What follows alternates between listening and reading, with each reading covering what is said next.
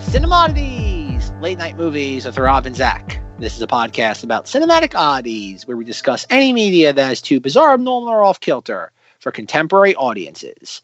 Occasionally, these projects gel. Most times, they crash hard into the realm of obscurity. Join us as we delve into the cult classic swamp. I'm Zach. And I know when I've had enough, I fall on the floor. This week on Cinemodities, we are taking it back a ways to a time in Zach and I's history. In early 2010, right before Zach and I parted ways, Rob moved out, Zach went to college, all that stuff. We took a romantic trip to the New Mexican desert, and we titled it Lust in the Dust. There's going to be pictures from our trip in the show notes. Check them out. But for the next 2 hours, Zach and I are going to describe a very sensual time in our lives. So sensual. I'm not even prepared for my own joke. What's the line from Brokeback Mountain? I wish I could quit you, or I can't quit you. I wish I could quit you. So we had basically that same thing going on, except Zach was screaming at me, I quit you a long time ago. Now that sounds more like it. Yes. All right. All kidding aside, we are going on with our grand Paul Bartel series, talking about his 1985 film, Lust in the Dust. But of course, before we can get into that, we have to talk about, well, where did we last leave Paul Bartel, and how did he get to filming a movie with Divine? And when we left him in Eating Raoul in 1982, afterwards, of course, he continued to be an actor. I looked at his list of acting appearances after Eating Raoul, and there was a lot of stuff I didn't know, I'd never heard of. Nothing really stood out. I don't think there was anything majorly successful. There was no heart beeps, anything like that. But one thing I did find is that in 1984, Paul Bartel was in the original Tim Burton short, Frankenweenie. Did you know this? No, I did not know that. Okay, because I know Zach has told me about Frankenweenie before, and I've never seen it, and I think Zach loves it. Well, the 2012 movie, I love. The original short. No, the original short is weird. No, I know the original short is too weird for me. It's Tim Burton with Paul Bartel. I'm probably gonna have to check it out. Yeah, I know it's on the Blu-ray. I know that. Oh, The 2012 movie includes the short, like, as a bonus feature. Right on. Well, yeah, Paul Bartel was in that, and a bunch of other acting stuff. But really, after the success of Eating Raoul, he was able to scrounge up some money. And from what I found, he was able to gather up $3 million, multiple times the budget of Eating Raoul, for his next directorial picture, not for publication. And I do have to take some time, because I watched Not for Publication, and oh boy, did I love it. So it's about a reporter who's the daughter of a man who started a hard-hitting magazine called The Enforcer back in the day. But the father died, and The Enforcer became The Informer, and it's basically like a tabloid. Like, they want to... The movie literally starts with our main character giving an interview to a pimp, chasing him like while he's running through a field, and the pimp is being chased by his women, but they're all dressed up in like tiger costumes, like not, full body costumes, but like sexy tiger costumes. And they're called the Tigresses, and they end up killing the pimp. And the reporter's like, we got the scoop, let's go.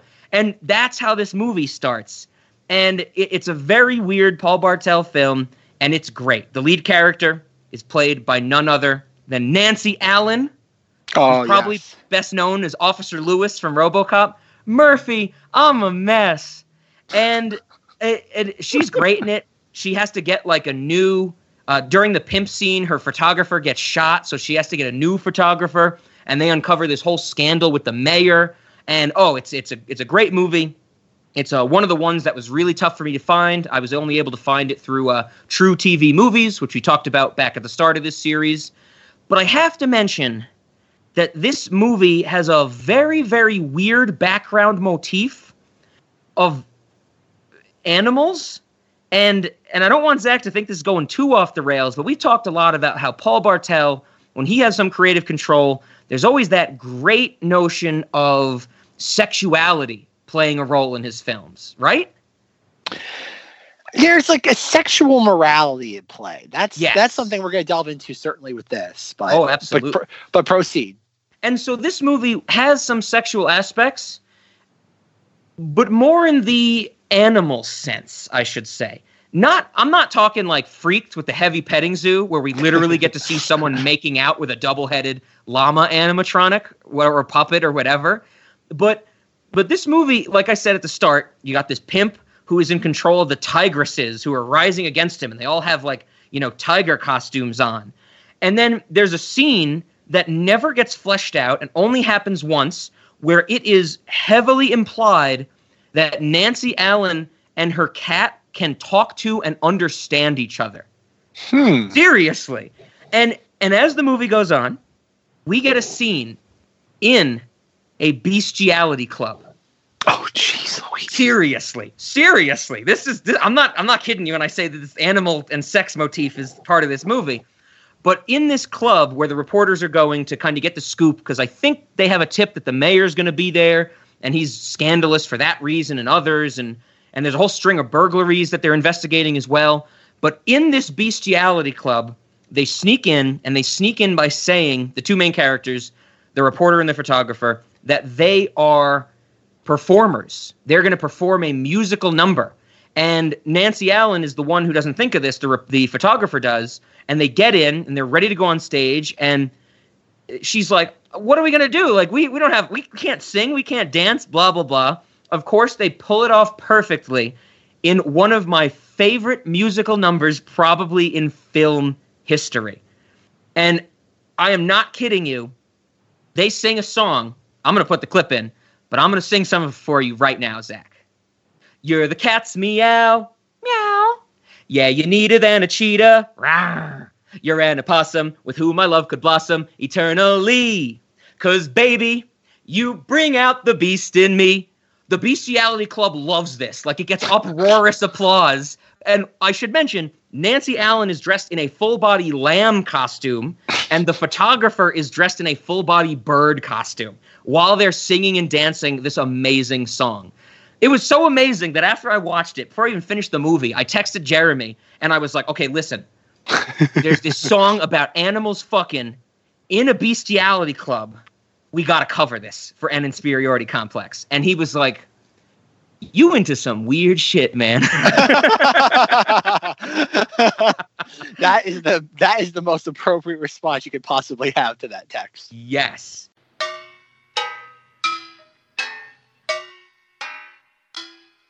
You're the cat's meow. Meow. I mean, you're neater than a cheetah. You are the feline to whom I make a beeline immediately. 'Cause baby, You bring out the beast in me. You're the cock of the walk. You're just as regal as an eagle. a pterodactyl. With whom I could be tactile, believe you me. 'Cause Baby, you bring out the beast in me. when it comes to the animal urge, No one can equal mine. for with you, the urge to merge Is working overtime. You got me frisky as a pup. You got me lower than a boa, You're an opossum. with whom my love could blossom in any tree. 'Cause Baby, you bring out the beast in me. Barry, let's get to the end. No, this is my big solo. Animals are so absurd. When it comes to romance, it's all true, those things you've heard. Animals just wanna dance.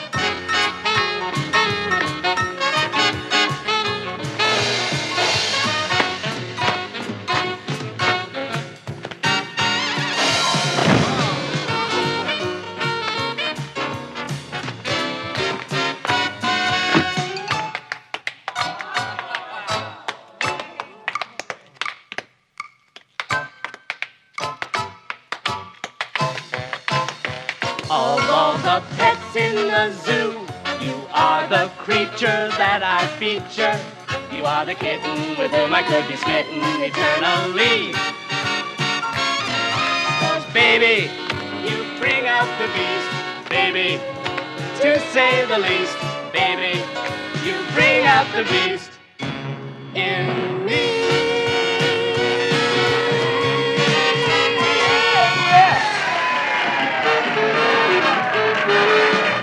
But so I had to mention that I love this musical number so much. It's a great movie, not for publication. I really enjoyed it. The other things I wanted to mention, Bill Engvall shows up, a young Bill Engvall, dressed as the preppiest person you could ever imagine, like a swooped haircut and a pink ascot and stuff like that. And I'm like, wow, it was a while before he went on the redneck tour, you know? Yeah, he's just an actor before he did that shtick. Yep. There's a whole scene where a woman, the mother of the photographer, feeds fake birds. Like she has seed and she's holding it up to fake birds, like taxidermied birds, I should say, in her apartment, which is littered with them. And you see the seed falling to the floor, but you hear bird noises in the background. And I'm like, is the movie wanting me to think they're real birds? Or is this woman crazy enough that while she has taxidermy birds, she's playing bird noises in the background on like a stereo? There's a line in the movie where a little person says the exact line, "Dwarf love is the strongest of all." At the end of the film, the bad guy jumps out of a plane to leave the two main characters to die. And they both are like, we don't know how to fly this plane. So they decide to fuck. And Paul Bartel makes his cameo at the end as a TV director in a wheelchair. So what you're saying is we should have talked about that movie instead of this one. I was tempted to do a switcheroo on you, Zach. But then From the sound of it, I would have liked to have had the switcheroo. Yeah, but see, I was kind of torn after, because I watched this before I watched Lust in the Dust. And I was kind of torn, and I figured we'd keep it because not only do I want to talk about Lust in the Dust, even though I think I might have liked Not for Publication better, I don't feel we could have done that to Divine. We've never talked about Divine on here before, and this is a great performance of Divine in this movie. If you could not tell, Rob stumbled over gender pronouns. Yes, he did. Yeah, I guess before we get started, we have to ask, Divine, everything I've read about Divine, the pronoun he is always used. Yes, that's what I've seen as well.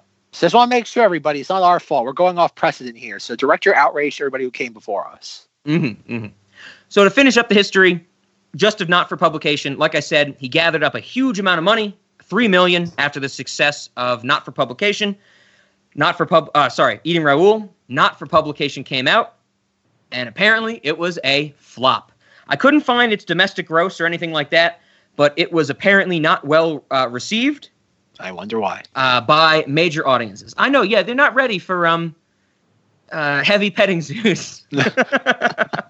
Having petting zoo nightclubs. Yes. Oh, it's a great musical number though. Like if anything, watch the musical number. It's probably on YouTube. Like Not for Publication musical number. It's 'cause baby, you bring out the beast in me in front of a bunch of bestiality people. Oh, it's hilarious. It's a great song. It's fantastic. So, without further ado, are you ready to jump into Lust in the Dust? I am, Rob. I am. All right. So, came out in 1985, and from what I found, budget of $2.5 million. So, Paul Bartel did have some chops still after the flop of Not for Publication. But according to what I found, this raked in a massive $727,000. On a budget of what? $2.5 million? $2.5 million. Yep. Another one of those. It's not as bad as Gigli. And, everybody, you better get ready for the Gigli connection to this movie, which is why I'm bringing it up. But it's still pretty bad. $720K over $2.5 million. Paul Bartel, he didn't strike gold like he did with Eating Raoul. And it's kind of unfortunate because, I think here on Cinemodities, we want the best, or wanted the best for Paul Bartel before we were born. Seance Modities, check it out every Sunday at the restaurant. But the other thing that I was really intrigued by with this movie was the writer, because I was like, what is this movie? I want to get into some of the John Waters connections we've already discussed about, Paul Bartel, or at least, seeming connections. But I was like, who wrote this movie? What else has he done? Guy's name was Philip John Taylor. And as far as I can tell, every single one of his writing credits are for TV shows and then this. Like, this is the only movie that makes a lot of sense. That makes a lot of sense now. Right? It kind of blew my mind. After I saw the movie, I was like, this is something that a TV writer would kind of pump out, you know? And maybe try to inflate to get that 83 minutes this movie is? Mm-hmm. Yeah, it's not a long movie by any means. Yeah. So now, let's get into some uncorroborated facts. Maybe our favorite type of facts, right? I could not find anything to back these up. These were a combination of Wikipedia sentences and IMDb trivia lines. But, of course, as I watched this movie, probably biased because Divine is in it, and I know I'm a big fan of Pink Flamingos, I was getting a huge John Waters feel. And correct me if I'm wrong, Zach, but in previous episodes, we said that Paul Bartel was kind of in the middle of what John Waters was trying to do. He wasn't full John Waters. He was kind of a half of that motif. Something like that, right? Yeah, it's this not that it complicates it, though, but it kind of... You keep going. I'll talk more about my feelings about this film once you've done your laid out the history of the film. So while I felt I got a John Waters feel from this movie, what I found from, once again, uncorroborated sources, that supposedly John Waters was asked to direct this film, but he refused because he did not write it. And like I said, this is interesting because Zach and I have discussed this comparison before, and it definitely, to me, had a John Waters feel. Continuing on that, apparently the character of Big Ed, the elderly prostitute in the saloon in Chile Verde, was originally cast as Edith Massey. Edith Massey, of course, the woman in the crib in Pink Flamingos. Oh, where is the Eggman? I do hope the Eggman comes soon. Great performance. But apparently Edith Massey died soon after her screen test and was recast with someone different, a Dreamlander. Is that what they were called? John Waters' crew, the Dreamlanders? I'm not a John Waters person. I'm aware of him. I understand his role and impact on gay cinema of the 70s, but I've never been. I respect and admire the hell out of John Waters, but I've never really latched on to any of his films. Tune in next month for the John Waters series. Oh, good Lord. That's when the Cinemati's audience completely disappears. That's the first month where it goes to zero. Tune in next month for the downloads crash of 2020 for Cinemati's. The Cinemati's podcast gets the coronavirus and dies. Yes. Keeping it topical, folks. Keeping it topical. Exactly. That kind of, added to that. Apparently someone else who, put these facts on IMDb and Wikipedia had this John Waters knowledge. And it's interesting. Of course, it may or may not be true, but I felt I had to bring it up just because, at least I got that sense. And lastly, I think before we jump into the movie or Zach's thoughts on it, there's not much history of this that I could really find. Every time I see someone talking about it, sure, and Zach might be able to talk about this a little more, I found reviews of this movie, like articles reviewing it and stuff like that, and I usually try to stray away from those, at least the big analyses, because I want to keep it fresh for when we record. But every article I found at the start, when they introduced this, they describe it as a cult classic. And I'm like, this might be a cult classic, but for a very niche cult, Like, there's some small cult of people that probably like this, which I'm probably now a part of because I thought it was good fun. What's the cult from the first season of True Detective? The Cult of the Yellow King or something like that? I couldn't tell you. The stupid hick that's mowing the lawn in the second episode, and Matthew McConaughey's like, you could never be the bad guy. And I'm like, okay, I called it. The next 6 episodes are useless. Rob, he is not the deformed guy on the mower. He is the racist cop. Like, come on, Rob. He is the racist cop. You know that. I thought you were going to say I was trying to pick a fight by bringing up True Detective again. No, I know you're trying to hurt me. The audience knows you're trying to hurt me, so I'm not going to take the bait on that one. The audience probably thinks I'm trying to hurt them. Anybody who understands quality television figures you're trying to hurt them, but that's a conversation for another day. Okay, so you want to talk about quality television? We're going to take a 6-hour detour into The Sopranos right now. Oh, jeez. Okay. Oh God. So like I said, I couldn't find a lot out about this movie. Like I said, it's reported as a cult classic. It might be, but I had never heard of it until I think Zach and I were thinking about doing a Paul Bartel series, and I looked up his directorial credits, and I saw Lust in the Dust. The title intrigued me. I clicked on it, and I think in real time, I cut Zach off from saying something, and I was like, oh my God, Cesar Romero and Divine are in a Paul Bartel movie? Sold. Yeah, this movie, I guess to answer your question first, that there's not a lot of information on this. The same way there's not a lot of information on any of Paul Bartel's movies. And at least with this, though, I was surprised that apparently, I think just last year, they released this on Blu-ray. Really? Because I know the copy that Rob and I watched looked like somebody filmed it like on their VHS camcorder. And that's a good thing to bring up. This movie was incredibly difficult to find, and Rob found it as a TV rip from a seemingly Russian television station. It's on YouTube, apparently. Oh, really? In better quality, I think you and I have. I think it might be. I won't do this real time because it'll distract me too much. It might be a new upload, so I don't know. Okay, when I edit this, I might have to do a correction, break in. Like yeah. Hey kids. Hey kids, Rob's right. There's not a better version of Lust in the Dust. Hey kids, Lust in the Dust is on YouTube. I would say it's marginally better quality than the version Zach and I watched. Certainly a more appealing aspect ratio. But the last thing I want to point out is that it seems to have been posted a day or two after Rob searched YouTube for this movie. So I should have checked again, maybe, but at least you can find it if you want to watch it. But no, there's a Blu-ray. And on the Blu-ray, there's some bonus features, maybe around like an hour total. It's like, I think 3 featurettes that are like about 20 minutes a piece each. After watching the movie and doing research, I would have rather have watched those than watch this because I think there's more you can learn. Mm-hmm. And I do this with every episode or every movie that we talk about on Cinemodities. I always try to get feels like what's on YouTube, what's on like the podcasting sphere. Yeah. And there's maybe 1 or 2 videos on YouTube about this, like tops. From what I could find, there's only like 2 or 3 podcasting episodes about this. Oh, yeah. And the people who talked about it the most in depth, they absolutely love this, which I thought was surprising. And they were only talking about it because they had just concluded, I think, a John Waters series. And they felt that by not talking about this, they weren't doing Divine's role in it justice. Mm-hmm. And I agree with Rob. There's not a lot of contemporary analysis on this. Yeah, very sparse. I read Roger Ebert's review on it. I know him and Siskel did a review on it on their program back in the 80s. I didn't get a chance to watch that.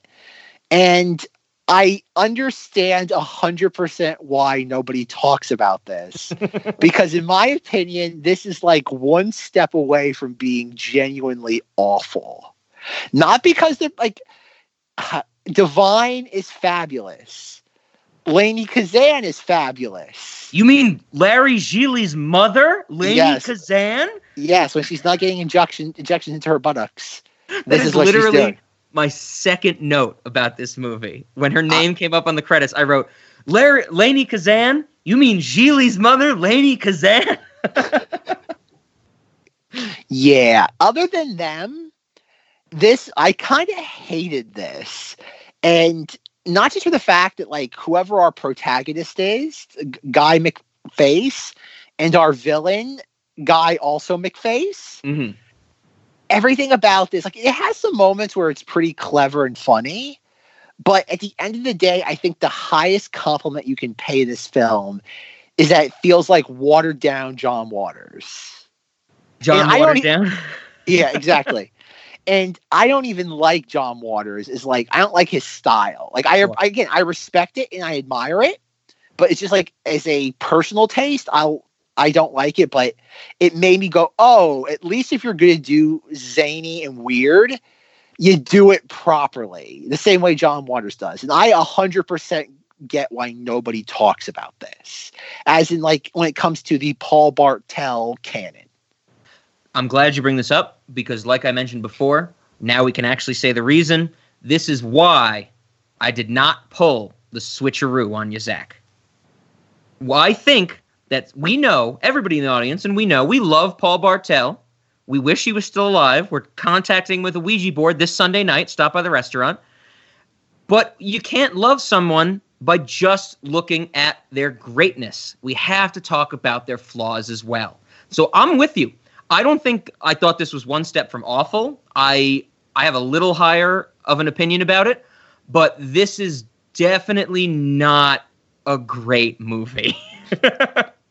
It's there's some neat moments in this, and if it weren't for Divine and Lainie Kazan, like, it would be nothing short of a dumpster fire. Yes, yeah, and really, I think my notes highlight that is because I have very, very few quotes from this movie. Sure, there were things I really, really liked. Some certain lines we'll get to that I very much enjoyed, and Divine gives a great performance. But I think I want to start there at this top level because right off the bat, maybe first 10, 15, 20 minutes, you get the sense that this is a spoof movie. It's a parody of Westerns.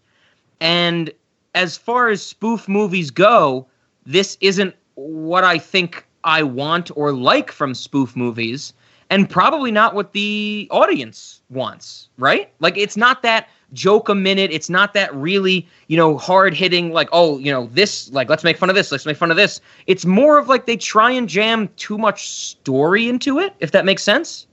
Well, it goes between story and goofy vignette. It just switches back and forth like on a dime. Mm-hmm. And I have no idea what this movie's trying to do, because at certain points, like, the plot just comes to a grinding halt, and we'll just have slapstick for like 5 minutes. Yep. And then, like, the last 15, 20 minutes of the film is story. And then we'll have slapstick, and it's like, okay, what is it that you're trying to do here? I'm glad you bring that up, because something that one of the reasons that, before I had watched this, when I was able to find a copy of it, and I sent this to Zach a while ago, when I downloaded this, it came with a synopsis. And the synopsis is very long, and I won't get into the whole thing, but it is hilarious. It gave me more feeling that we needed to talk about this, which is why we, chose to do it. But the synopsis is very much about, like, people are trying to find the map to this gold. And that's kind of the knowledge I had going into this movie. And I was like, okay, there's going to be a treasure hunt. There's going to be some goofiness, because I knew the maps were, like, tattooed on the asses of the women and stuff like that. It takes them, like, an hour to get to that? Yep. And that's where I was kind of blown away. I'm like, okay, okay, Divine's traveling this town. It's got to be because she wants the gold. No, she wants a job? Okay, yep. Fine. And then it's like, okay, she kills another person with her thighs. Where's the gold? Where's the treasure hunt? What is the plot of this movie? And it threw me for a loop as well, Zach. Yeah, that's the thing that's so disappointing about this, is that, like, I think you hit the nail on the head quite early on where it comes to the writing, in that it's somebody who's used to television and had to stretch out a 30-minute plot into a feature length. Short format writer, absolutely. Yeah, and I have no idea. And plus, it doesn't have any of the hallmarks of Paul Bartel. Like, it doesn't have that, like, sexual morality that kind of has become a hallmark of him, as we've discovered over the course of the Paul Bartel series. Mm-hmm. With people or animals. People or animals. Obviously, I haven't seen was it Not Fit for Publication? Not for publication, excuse me. And I can't comment on that. But from what I've seen so far, considering the first, I guess maybe not Death Race to a certain extent. Well, we had that motif of it was more the public wanted intimacy from the driver and their navigator, but it was there. Sure. A little more pulled back. Yeah. It's there, but it's not personal. It's there, but it's not personal as it is in Eating Raoul in Private Parts. Yeah. And that's one thing I really feel that, like, again, we don't know if this was just a job for Paul Bartel. He felt, because, like, you can't, like nowadays we kind of look at this and figure, oh, you have all these character actors, why wouldn't this do well? And it's like, back in 1985, that wasn't a thing. Like, you didn't have, like, sure, there was niche interest, like, I don't deny that. Like, in 1985, you started to have the genuine boom of the rental houses, or when it came to rentals, like VHSs and whatnot. But this was never going to be a mainstream movie. This was always going to be something, even though it probably didn't make money in theaters, it probably has made a healthy profit on home video just by the title alone. Sure. And yeah, it feels like a paycheck movie. And is that he needed something to kind of just prop up either his resume or just, in order to pay bills. Mm-hmm. This feels like a movie. Whoever directed it, like I say, it doesn't. If you told me Paul Bartel directed this, I wouldn't be able to tell you. It doesn't have his signature, and it just feels very hollow. It feels just like, again, it feels cheap. It feels very lazy, and it feels like it's somebody trying to do an imitation of John Waters. And by the mid '80s, I don't want to say John Waters' heyday was over, because I think even to this day, John Waters is probably more popular in a mainstream way than he's ever been before. Sure. But it just feels like by the mid '80s, John Waters' shtick was not the sort of counterculture that people wanted. This feels like a film that's about 5 to 8 years too late. I agree, and I'm glad you bring that up, because I think that's half of it. The other half is, like I said, with the spoof aspect of this. Because, this is trying to be kind of that John Waters aspect, but at the same time, in terms of a spoof or a parody film, this is nowhere near someone like a Mel Brooks or anything like that. It doesn't hit as hard as those things did, John Waters or Mel Brooks. And that's kind of where my disappointment comes from it, that it was trying to be kind of half and half of those two and missing the mark on both ends. Yeah, this film feels like a creative misfire, because I think even in Roger Ebert's review at the time, he said that there's some neat moments here. And I think the big thing that he kind of pulled from that, Divine should have been our titular hero. Mm-hmm, mm-hmm. Not titular hero, excuse me. Should have been our protagonist. Oh, yeah, I know what you mean, yeah. And this movie should have been called Lust in the Divine. Yeah, because that would have been more interesting to watch Divine be the man with no name than just doing the shtick that he's done his entire career. Yeah, and I was really hoping for that, because the first few minutes of this movie, I was kind of totally on board when, Divine, it starts with Paul Bartel doing the narration at the start, and then Divine is kind of out in the desert with her mule, and she's going somewhere. She finds a watering hole. She takes off her pants and gets in. Oh, well, before that, she falls over, or the Yes. donkey falls over, and you see the canteen break or bust open, and she has a great line. She goes, "My gin! Oh my God, I'm going to die from thirst out here." My gin! Oh my God. I'm gonna die from thirst out here. And then she gets into the lake, or the oasis, or whatever you want to call it, and the guy with no name, as we know him now, shows up, and she does the whole monologue where she's like, "Oh my God, are you gonna take me and take advantage of me and ravish me like I've never been ravished before, you fiend?" And I'm like, okay, I'm on board with this. Divine's doing her shtick. And Madre de Dios! What are you doing? Who are you? Where do you come from? I said, who are you? Put that down. What do you want? It's me, isn't it? You're going to take advantage of me. You're going to have your filthy way with me under the hot desert sun, aren't you? You're going to ravage me like I've never been ravaged before. Your hot sweat sliding over my body as we roll in the dust. Oh, as you violate my innermost parts. As you pound against me in orgasmic animal passion. Oh, God. You're disgusting. And then it just kind of devolves and gets slower and slower. And I'm just waiting for crumbs to fall out. And that's kind of the thing, is where it's like, the next joke doesn't come until she is just monologuing and telling about her flashback and how she got raped by this gang member, or this whole member of gang of members, whatever it is. And I'm just pleased, let there be anything. And it's really, I'm not saying it was tough to get through, because, I think, like we said, we respect Paul Bartel and we're watching these movies, but it didn't hit as hard as the ones we've seen and talked about previously. Yeah, this is, again, it's a Paul Bartel film in name only, as I see it, because there's none of his calling cards here. It's, I would love to have known why he made this. Because I know, obviously, like you said, they wanted to cast. Like, I don't think they cast Edith Massey. I think it was they were afraid. Like, I think she screen tested, but they were afraid to because they didn't want to become like a genuine ripoff of a John Waters film. I did read something like that. Yeah, where Paul Bartel was definitely timid because he was like, "Oh, I'm casting one of the main crew of Paul Bartel. I'm sorry, of John Waters. What's that going to mean?" Type of thing. Yeah, because then you have Divine, and Divine is John Waters. That was his muse. So there's no splitting. Kill everyone. Legalize cannibalism.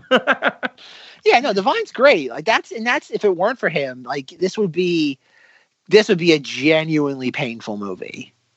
Oh, absolutely, 100%. Yeah, it's kind of baffling. It's like I said, I feel we need to talk about this because we have to talk about Paul Bartel's low point. Or points, maybe. We didn't talk about Cannonball a lot, but Cannonball was another one where I was like, there's some stuff there, but okay. But it's still at the same time, it's a bummer. I wish, once again, I think I said it now on every episode of this series, we gotta get Paul Bartel through the seance so we can ask him these real questions. Seance Oddities, absolutely. Come by this Sunday. And we have to limit it to what?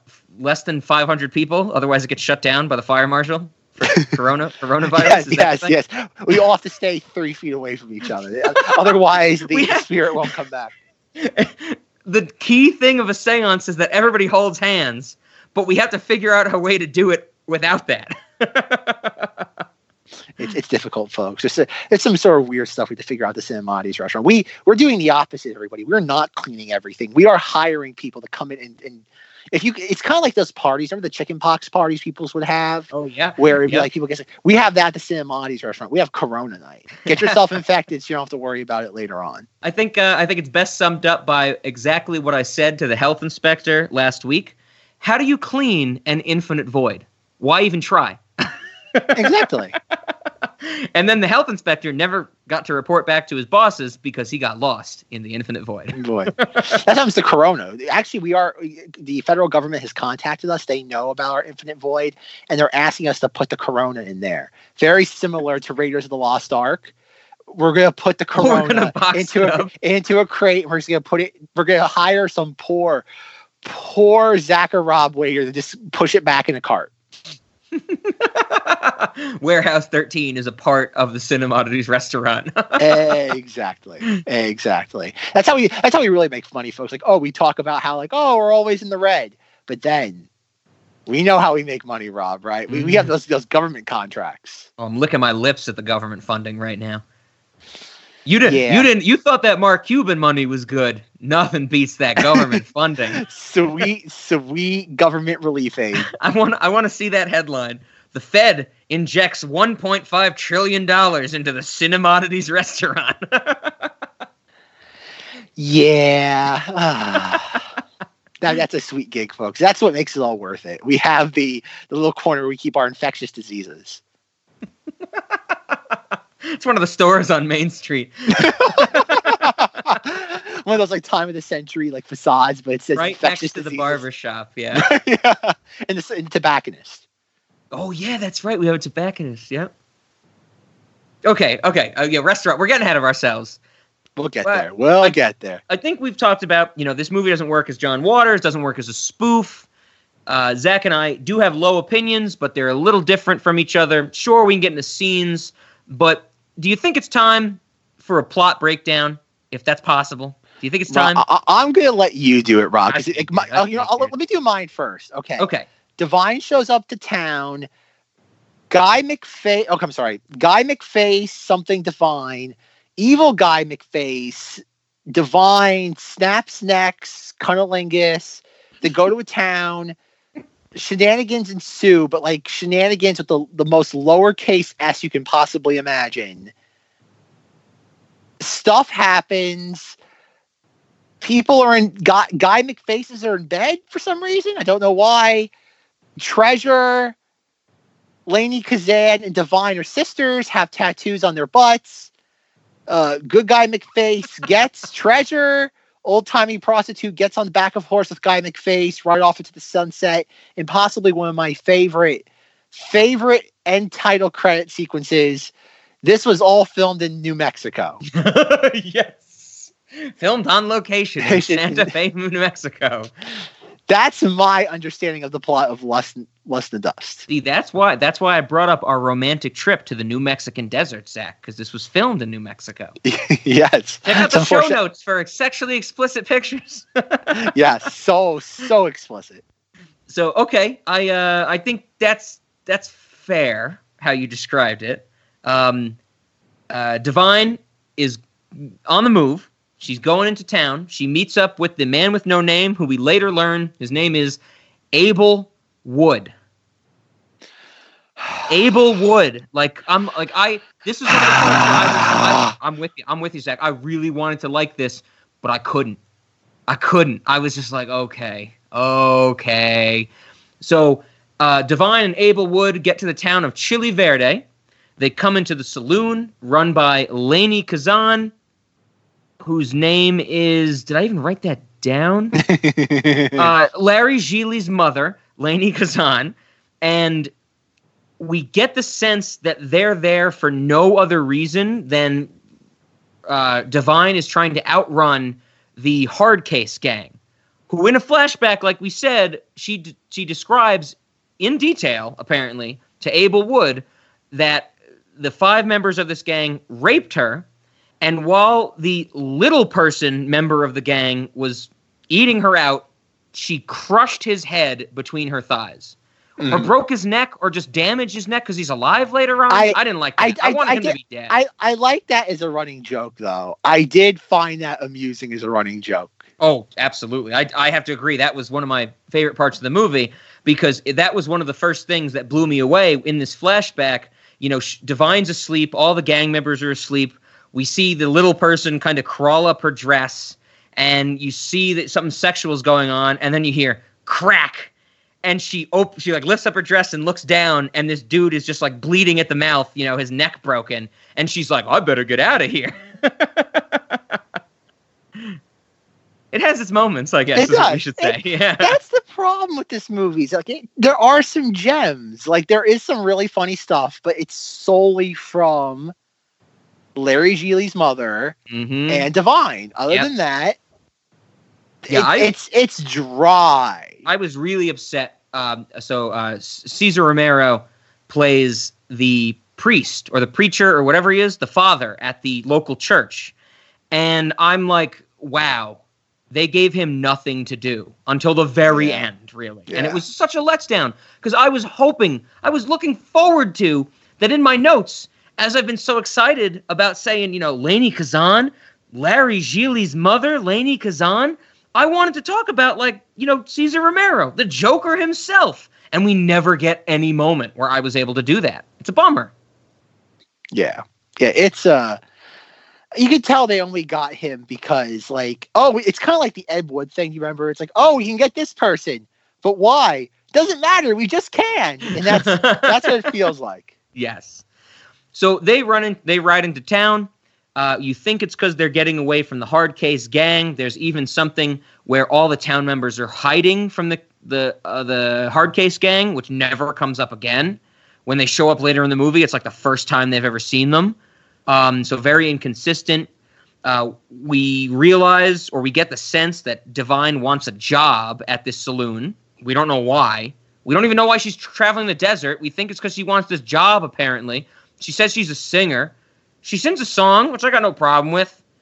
But then kind of, you know, what? Abel Wood takes a shower. He has sex with Lainey Kazan. He's Larry Gillies' father in canon because of this. Yes, Larry Gillies from, what, L.A. Or no, I don't even know where that movie took place. It took place in the Baywatch. He's a product of a Western gangster, and Lainey Kazan, the peddler of whores, or whatever Divine calls her. And, like, nothing happens. I think some of the townsfolk don't like Abel Wood, and they try and lynch him, but he gets saved by Big Ed. And like we said before, the plot just spins its wheels until the Hard Case gang shows up, because finally there's a shootout, and it's a lame shootout. But after the shootout, the Hard Case gang is like, hey, Divine, we've been looking for you because you have half of a map to a treasure buried on your or tattooed on your ass. And I'm like, why wasn't this introduced 30 minutes ago when she first encountered them? Like, this would have made at least she's running from them and she has to hide this secret. But instead, we get brief mentions of townsfolk talking about gold. The same musical flourish plays every time someone says the word gold. Why would anybody want to kill him? Gold? Bed wasn't slept in last night. And it's like, okay, I want this. Give me more. Give me more, please. But instead, what? We get a song from Lainey Kazan. Yep. We get the piano players in love with Divine, and she ends up breaking his neck as well. What's his Rob? Come on, Rob. What's his name? Red Dick. And why is he called that? On account of his red hair. There you go. So I actually have to say about that point in the movie, I was actually like, no! Like, I didn't want his neck to be broken while he's going down on her. I was excited for them to hook up. But he dies, and he literally dies. They take his body out, all that stuff. And then finally, in the last half an hour, it gets going. And there's an actual plot about we have to find hidden gold. We're all chasing after it, and we're going to shoot each other for it. Yeah. Like, the first, like, from 15 minutes to an hour in this movie, almost nothing happens. It's just like vignette after vignette of just like nonsense. Yeah. And you know, that's kind of where I was. Like, one of my notes is Lainey Kazan about to sing a song? Yes, she is. And it's a good song. She's like, let me show you my south of the border. And I'm like, okay, you know, some of that Paul Bartel sexual nuance, that type of stuff. But other than that, I was grasping at straws to like find out where this was going and what was going to happen. And, you know, and like there was one line, I think, in the middle. Well, two. One I already mentioned. Divine wants a drink, and she's like, haven't you had enough? And she goes, I know when I've had enough. I fall on the floor. And I'm like, I feel you, Divine. Give me another bottle. Rosie, don't you think you've had enough? I know when I've had enough. I fall on the floor. Honey, this stuff isn't going to solve your problems. And the other line, there was one line I actually like laughed out loud at, is that Abel Wood is doing something ridiculous. I don't know. I shouldn't even sell it that way. Abel Wood is just walking around town. He's not doing anything. He goes to Cesar Romero in the church, and other than that, he's trying to drink at the bar. But Henry Silva, with the crazy Hispanic accent, hates him for some reason. Like, the movie doesn't set it up. He just hates this outsider. And there's one scene where he gathers he's like, he's got to be here for the gold. And you hear the same musical flourish. And we're like, what fucking gold, as the audience? And then he gathers everybody in the saloon, and he says, my friends, my fellow Mexicans, members of the Chile Verde Rotary Club. That's the one line that got a wholehearted laugh out of me. But that's it. Like, that's everybody knows. That's Rob grasping at straws. My friends, Mexicans, members of the Chile Verde Rotary Club. This stranger is too big for his damn boots. Are we going to stand for it? Are we? We all know why he's here, don't we? Don't we? He's after the gold. The gold of Chile Verde. That's kind of like what a lot of this movie is, though. Is that like there's really, you have to grasp at straws. There's really not a lot to like. Is there anything like genuinely good about this? Like, I would say the part where the movie actually turned around for me, that I was fully on board, fully intrigued, is the final showdown / Mexican standoff scene where they're all around the treasure chest. I really liked that, where they're all like, okay, we're pointing guns at each other, and then someone new shows up, and they move around to make room for this new person in the Mexican standoff. And then, like, at one point, Lainey Kazan doesn't have a gun, and she goes, this isn't fair. So they all go, oh, okay, pick up the gun. And I was like, oh my, finally, something's happening.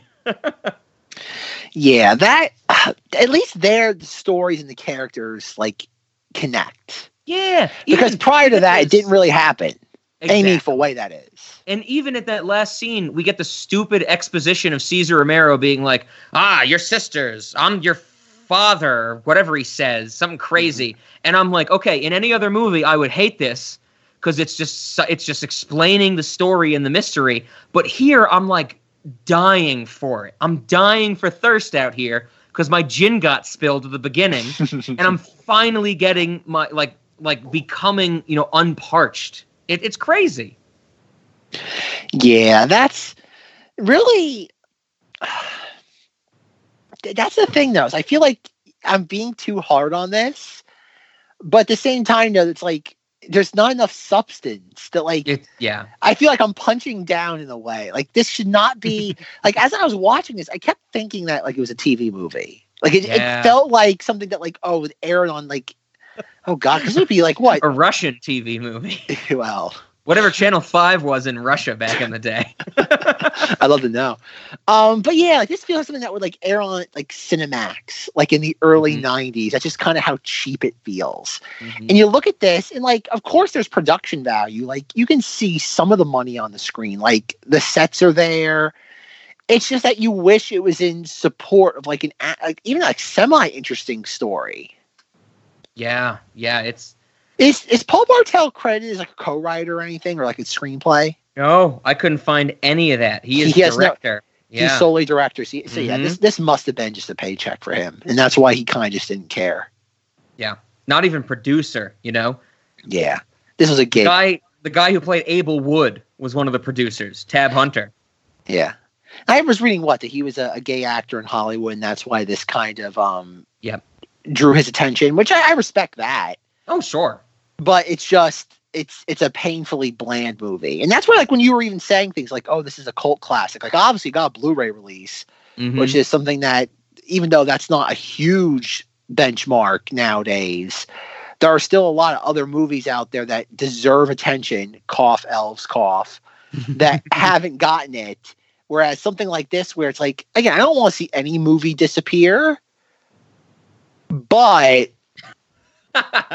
I don't like if this was like solely something that was on DVD, I'd be like, okay, at least it's preserved. But again, I have no interest in ever revisiting this. And the weird thing was that like in the podcast I was listening to with the guys, and I did a thing that I think Rob's mentioned it before, that he hates it when people like stop to like fact check something in real time. Oh yeah, I think we only talked about it once ago, but I think when we first started this podcast, I was like, Zach, I'm not against looking stuff up. I'm against telling the audience we're looking something up, because that is bullshit. You know, imagine you're listening to a podcast. Imagine listening to us. Like, that's not even beat around the bush. Imagining you're listening to Rob and Zach, and we don't know something, and Rob goes, you know, okay, Oprah Winfrey was born in 1870. Is that true? Let me look it up. Click, click, click. Yeah, it's true. That's the biggest bullshit. You can lie to your audience and people will believe it just because you said you've looked something up. I hate that. Yeah, but that's not what they did, though. That's okay, where I feel like I was just using that as a comparison. They did the thing that I hate where they play a movie's trailer. They're like, oh, this week we're talking about Lust in the Dust. You have to listen to like 3 minutes of just like stuff, and it's like, if I've seen the movie, I don't need to hear the trailer. And if I haven't seen the movie, the trailer is not going to give me any sort of really genuine clue. Yeah. Yeah, that's I don't even watch I usually never watch trailers for anything, whether they're out or not. But I can't imagine even wanting to put a clip of that in an episode. That's crazy. Yeah, that drove me nuts. But they all loved the movie. They thought it was phenomenal. They thought it was on par, not on par. They said it would make a great. There was another movie they had in there. They said a triple feature, but one of the movies was Blazing Saddles. Of course, that draws the strongest comparison of the other spoof, the classic, I would say, spoof of spaghetti westerns. Yeah, but like I've never seen Blazing Saddles in its entirety. Okay, but I can from what I have seen, I know this would not hold a candle to that. I like I've said to on this podcast and Zach many times before, I am a big Mel Brooks fan. Blazing Saddles, I've always been kind of all right on. I'm one of the people that actually likes Silver Streak with Gene Wilder and Richard Pryor, which is one of their first appearances together. But, that's kind of, just to bring it back to that spoof aspect, while I was watching this, and, every 5 minutes I was like, man, I would really like to rather be watching, High Anxiety, Mel Brooks' spoof of Alfred Hitchcock movies, or Top Secret, the Val Kilmer spoof of spy movies. And even part of me was like, geez, I'm not even a big fan of it, but I would rather watch Spaceballs than this. It's that bad, folks. It's that bad. Spaceballs isn't terrible. My parents own it on VHS, and that's how I first saw it. So it's got some nostalgia for me. Oh, okay. I figured you wouldn't like that movie. The thing that I like about it is when they spoof Alien, because it's a spoof of sci-fi focused on Star Wars, but there is a chest burster scene at the end where the chest burster happens, and then the little alien that comes out does a musical number in a diner, and it's great. I really like that part of Spaceballs, the very end. Hey, what's wrong with this guy? I don't know! Bring him some water! Water my ass! Bring this guy some Pepto-Bismol! Waitress! What did he order? Oh, he had a special. That's what I ordered! Change my order to the soup! Good move.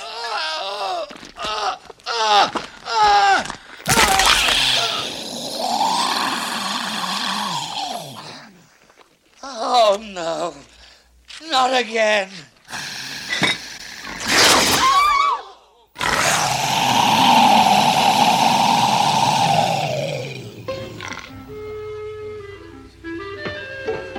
Hello, my baby. Hello, my honey. Hello, my ragtime gal. Send me a kiss, my wine. Baby, my heart's on fire. Yeah, spoiler alert, folks. I've never seen Spaceballs. You don't have to. You've seen the definitive Star Wars parody, known as Thumb Wars. Yes, which we are still waiting for. We are still waiting for it. Yeah, we've seen Thumb Wars. We're waiting for We've seen Thumb Wars: The Phantom Cuticle, but we're waiting on Thumb Wars Episode 9, The Thighs of Sky Skipper. Thumb.com has become a favorite. Like, I haven't favorited it, but it's one of the websites Google recommends to me, along with like the bus schedules in Fort Collins, because I go to the website so frequently to check if it's been released, and I'm disappointed every goddamn day. Yeah, at this point, I think this is kind of becoming one of those things where we're never going to get it. Like we're getting to that point. We need the seance oddities for The Thighs of Sky Skipper, because it died before it ever lived. Yeah. Pour one out, folks. I guess I have to ask, have you ever seen High Anxiety? No. Okay. That's probably my favorite parody movie of all time. I hope we can discuss it one day, but it's probably like, as far as I'm concerned, that's the masterpiece of parody and spoofs. And that's kind of what I wanted from this film.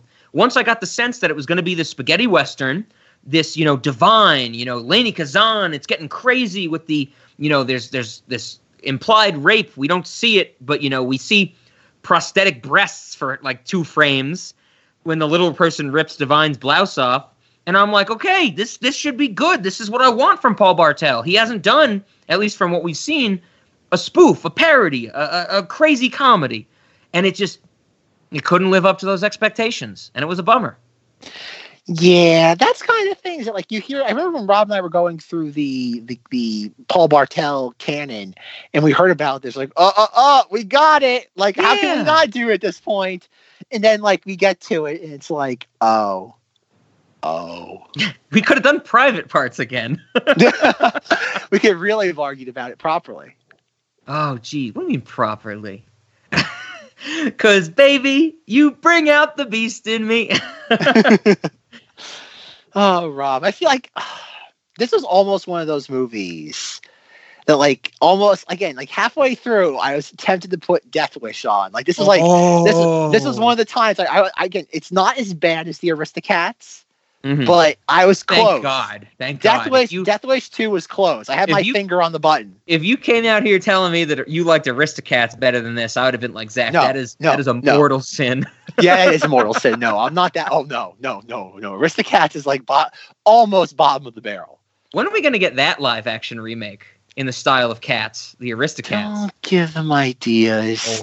Oh, don't worry, Zach. They've had that idea. Yeah, I know they have.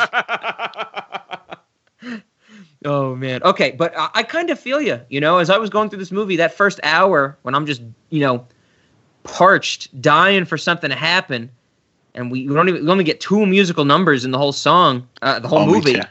I'm like, geez, you know, this is, I guess the equivalent for me is that when this happens, I start to do my research on the history of the movie while the movie is playing. Yeah, that's usually not a good sign. That is an indicator that this is not an enjoyable viewing experience. But it is such a letdown because, you know, I'm never not going to respect Paul Bartel. Hell, you know, when we finish this series, I'm going to have watched all his movies. I've been thinking about like giving a ranking or at least talking about which I think I like or don't like. And it's kind of a bummer to find the ones that are, you know, not what I want from him.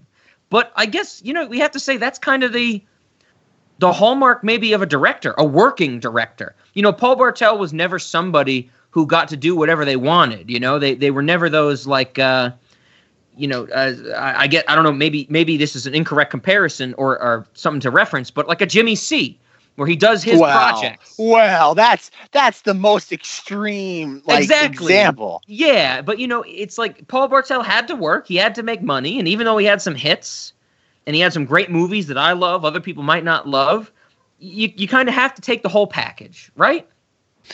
Yeah, but like thing about Paul Bartel though is like Private Parts. There's I know we debated it. Masterpiece, yes. Yeah, I know it's very well made. No, it deserves a lot more attention. That deserves a Blu-ray release. Mm-hmm. That deserves a Blu-ray. I get it. There's things that obviously there's contractual things. Like I get it, but that deserves it. But all of his movies have some meaning. Even like the Roger Corman nonsense, where Roger Corman's just like, I don't care, just get it out the door as fast as you can. Yep. And that's where like if you can make a Roger Corman movie have some sort of like subtextual meaning, then yeah, like that's great. And obviously Eating Raoul is its own thing entirely. But that's the thing that makes this so disappointing. Is that like, and obviously he was working for that money and just, you know what, another thing to add to his resume so he can get another job.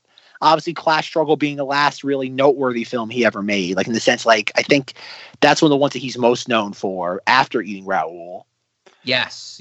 So that was his second to last movie as well. After Scenes from the Class Struggle, it was Shelf Life, which I've only seen the first 3 minutes of, and I turned it off because I thought I was going to have an aneurysm from how crazy the first 3 minutes were. Yeah. Yeah, I'm with you. It's a bummer. It's a letdown. But like I said, we gotta talk about Paul Bartel. We can't talk just about the highlights. Gotta talk about those flaws as well. Otherwise, I would say we couldn't even call this a Paul Bartel series. It would be a Paul Bartel highlight series if we talked about the good.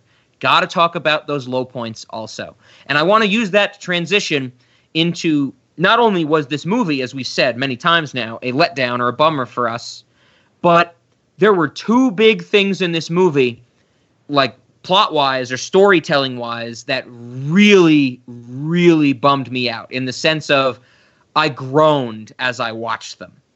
And the first one I want to bring up is that when Divine joins forces with Abel Wood and the Oasis, and they're both traveling to Chile Verde, I think, you know, Divine is like, oh, are you going to steal me? Are you going to take me? Should I come with you? Where are you going? Blah, blah, blah.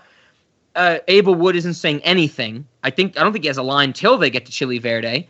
But Divine is so kind of turned off or annoyed, frustrated by the fact that Abel Wood isn't saying anything, but she knows, Rosie, the character, she knows that she needs to go with Abel Wood. We get this weird, awkward shot where they're discussing this in front of a tree and a gravestone. And Rosie says, you don't talk at all. I'd rather be with, dead Cactus Kaplan over there than talk to you. And we get a zoom in, not a zoom in, but a full cut to a shot of the tombstone. And then the moment that gold is mentioned in the movie, my note is exactly, so it's just painfully obvious that that's where the gold is buried, right? And that's where the gold is buried. And Zach knows, this audience knows, if I find something painfully obvious, I don't like it. And this was absolutely painfully obvious. And that was a huge letdown. Did you pick up on that? Well, I mean, I don't even know knew about the gold stuff I knew it as soon as the movie started. I was like, they're going to search for lost treasure. Oh, here's a random tombstone out in the desert. There's no other tombstones. Where do you think the gold is going to be buried? And even I feel if I didn't know that and you watch the first hour of the movie and you get to the gold plot, you're going to be like, well, fuck. There's only one other set piece they've ever had in this film. Where else is it going to be? Did you feel the same way? Yeah, but like at that point though, it's kind of like I just didn't care. Oh, you were it's like okay. it was so like it was so contrived at that point where I'm just like it's going through the motions. And it's like that's what you have to do when you write things for television. It's like I know Rob is much more enamored with serialized television than I am. Okay, you want to talk about The Sopranos real quick? No, that's different. That's its own beast entirely. But when it comes to procedural crime dramas, it's like at a specific okay, you want to time, talk about Zvoo real quick? Exactly. Like, again, it's usually what happens about like 20 to 25 minutes and we will be introduced to the bad guy. Mm-hmm. And it'll be like, but they won't be introduced as the bad guy, but you can just tell by the specific time in the actual program, they're like, oh, this person's going to be the bad guy. And it's the exact same time, give or take 2 to 5 minutes. Yep. Every single week. Oh, I love it. Yeah, no. Zach does not love it. Zach does not love it. I was watching some old school Law and Order the other day. As I'm saying this, I'm like, Zach is going to cut this out and brand me for this, or beat me for this. Beat and brand, probably hot whip type of thing. Lust in the Dust. I was watching some old school Law and Order because there are a few episodes at the end of season 16 where one of the detectives is played by Michael Imperioli, who plays Christopher Moltisanti in The Sopranos. That's it. That's all I have to say, Zach. TV. What? It's great. You want to talk about Lost? You want to talk about Adventure Time? Let's do it. Let's do it. No more. Bad touch. Non-flashback. You got my plate. Yeah, that's... Ow! He did it, my plate! Oh, my brain is burning! Non-flashback! Oh! Leatherface, you bitch! Look what you did to my Sonny Bono wig do! Oh, God damn, I can't believe it! You're gonna have to buy me a new plate cover! Leatherface! Oh! Yeah. That's the thing with this, though. It's like it feels very television-esque, and that's where I'm just surprised that like I would imagine they probably use television sets if I had to guess. It sure looks like it. It looks like those limited the interior of the saloon. I only think there's a possible 2 angles, maybe 3 that we ever get. Other than that, what? It's a hallway. It's town square. The inside of a confessional, which anybody can whip up real quick. Yeah, it's not hard. And yeah, it is. It is very small. It doesn't feel like a movie. Absolutely. It feels like a serial, like an elongated television show. Yeah, TV movie of the week, but like the most raunchy movie of the week imaginable. Yes. Do you know the other detective aside of Michael Imperioli? It's the weirdest thing. Oh, good Lord, Rob! The two detectives. Give it a break, Rob. The two detectives are Michael Imperioli, Italian man, and Dennis Farina. Of course, Rob. They investigate someone driving a car into a train. It's a great episode. Okay, so The Sopranos, season 6. Good Lord, Rob. Save it for later, Rob. Save it for later. Maybe that'll be a bonus episode where Rob rants at the audience by himself for 6 hours about how much he loves The Sopranos. I wasn't going to do this, but now I kind of feel I have to. Rob rants at the audience for 6 hours. How's that different from any other episode of Cinema? Because is this a rap horn moment? Are we doing this? Go ahead, Rob. Hey folks, if you couldn't tell, this is my mouth. I don't have an app on my phone to do this. This is all Rob right here. No soundboard for Rob. Anytime we mention it, he's going to do that from now on. It's a great noise. It's an obnoxious noise, but it's a great noise. Okay. We went off on this big tangent because that was the first thing I was really upset about. This all came from how They showed a close-up shot of this gravestone. They pointed it out in the movie. Of course, that has to be where the gold is buried. And the movie let me down in that aspect. The second aspect the movie let me down was that the very end, we are basically told as an audience that Divine shoots himself. Rosie in the movie shoots herself, but she doesn't. This last scene made no sense to me because Abel Wood and Big Ed are going away with the treasure. Divine is left in the dust going like, oh no, take me with you. Like, I'm good. I love you, Abel Wood, blah, blah, blah. And she's like, oh, what's the use? She pulls out her little, Derringer pistol. She points it at her face. It cuts to them. We hear a gunshot. They do the cross on their bodies to say like, oh, we lost another one. And the next immediate scene is her alive, just eating a bird. Yeah, so I thought, in all honesty, if you are going to have a lackluster movie, if you have Divine eating like what? It's not a live hawk because obviously she shot it though, but it's eating a straight up just hawk by ripping its wings with off. some feathers in it. Yeah, that's if you're going to end your lackluster movie, that's one way to do it to get my attention. I know, but take out the implication of her shooting herself. Because I get it, the gunshot is her shooting the bird to eat. Yes. But they don't play it. It's too quick. In terms of a comedic beat, they don't give it time to breathe for us to make sense of that. Like, I was like, oh, Rosie killed herself. No, she didn't. What? She's just eating a bird? It took me like 30 minutes after I finished the movie to realize, oh, she shot the bird. But then why would they do the cross symbol? Because they're looking at her when the gunshot occurs. And I don't know. I was just like, this ending is so disjointed to me. It is, but I find it glorious in that sense. Like that's sort of stuff this movie needs. If you're going to be disjointed, you got to play into it. Is that when you were in full Stockholm Syndrome mode and you were like, if they give me anything crazy, I'll accept it? Like Divine eating a bird with feathers. Like, you know what? Sold. Like, kind of like, I'll take it. I think Rosie should have killed herself. That would have been a great end of the movie. If she shot herself, they ride off into the distance. How could she? No. Have Divine kill himself.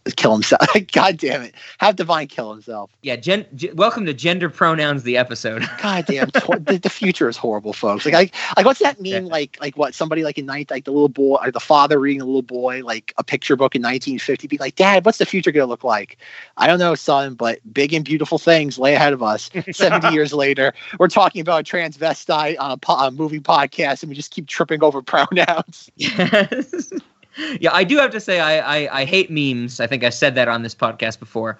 Partly because I can't understand them because grammar does not exist in the English language anymore, especially when it comes to memes. But I love the idea where it's like, in the past, they thought we'd have flying cars by now. 2020. Okay, everybody, here's how to wash your hands correctly. Yeah, exactly. Exactly. Future's horrible. The future is horrible. It's hard to believe that like the future seemed more promising like 15 years ago than it does now. Yeah. Zach and I were together. Not 15 years ago. Not 15 years ago. 10 years ago, yeah. But I mean, 15 years ago was still before Newstat. Before the dark times. Before the dark times. Before everything went to hell. We had some hope before me randomly picking essay topics by closing my eyes and pointing at a sheet in front of the teacher. Who would have thought back then those would be the good times? Oh, yep. Yeah. Oh, true that. But yeah, that was the second thing that really disappointed me about this movie, that the last 3 shots, whatever it is, just threw me for such a loop that I couldn't grasp it when I was watching it. It took me time to think about it. And, maybe that's a good thing. You want to think about a movie. And I've said that before, I love movies that I can think about. Like we said, Eraserhead, we can think about that forever. More recently, Under the Silver Lake, there's so many hours I've spent, trying to interpret that movie. But this is the example of doing it the wrong way. Yeah. Where it makes me think of one thing and immediately tells me I'm wrong, and I don't have time to regain my footing and actually flesh it out. Whereas something like Eraserhead, like Under the Silver Lake, like Zach's favorite film of all time, Revolver, you don't realize that what you thought was wrong until maybe 10, 15 minutes later, and it actually makes your brain work.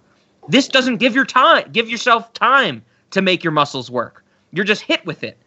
And I think that gets back at the serialization, the TV style of it, that we have a movie where nothing happens, and then in the last 20 minutes, everything gets crammed into.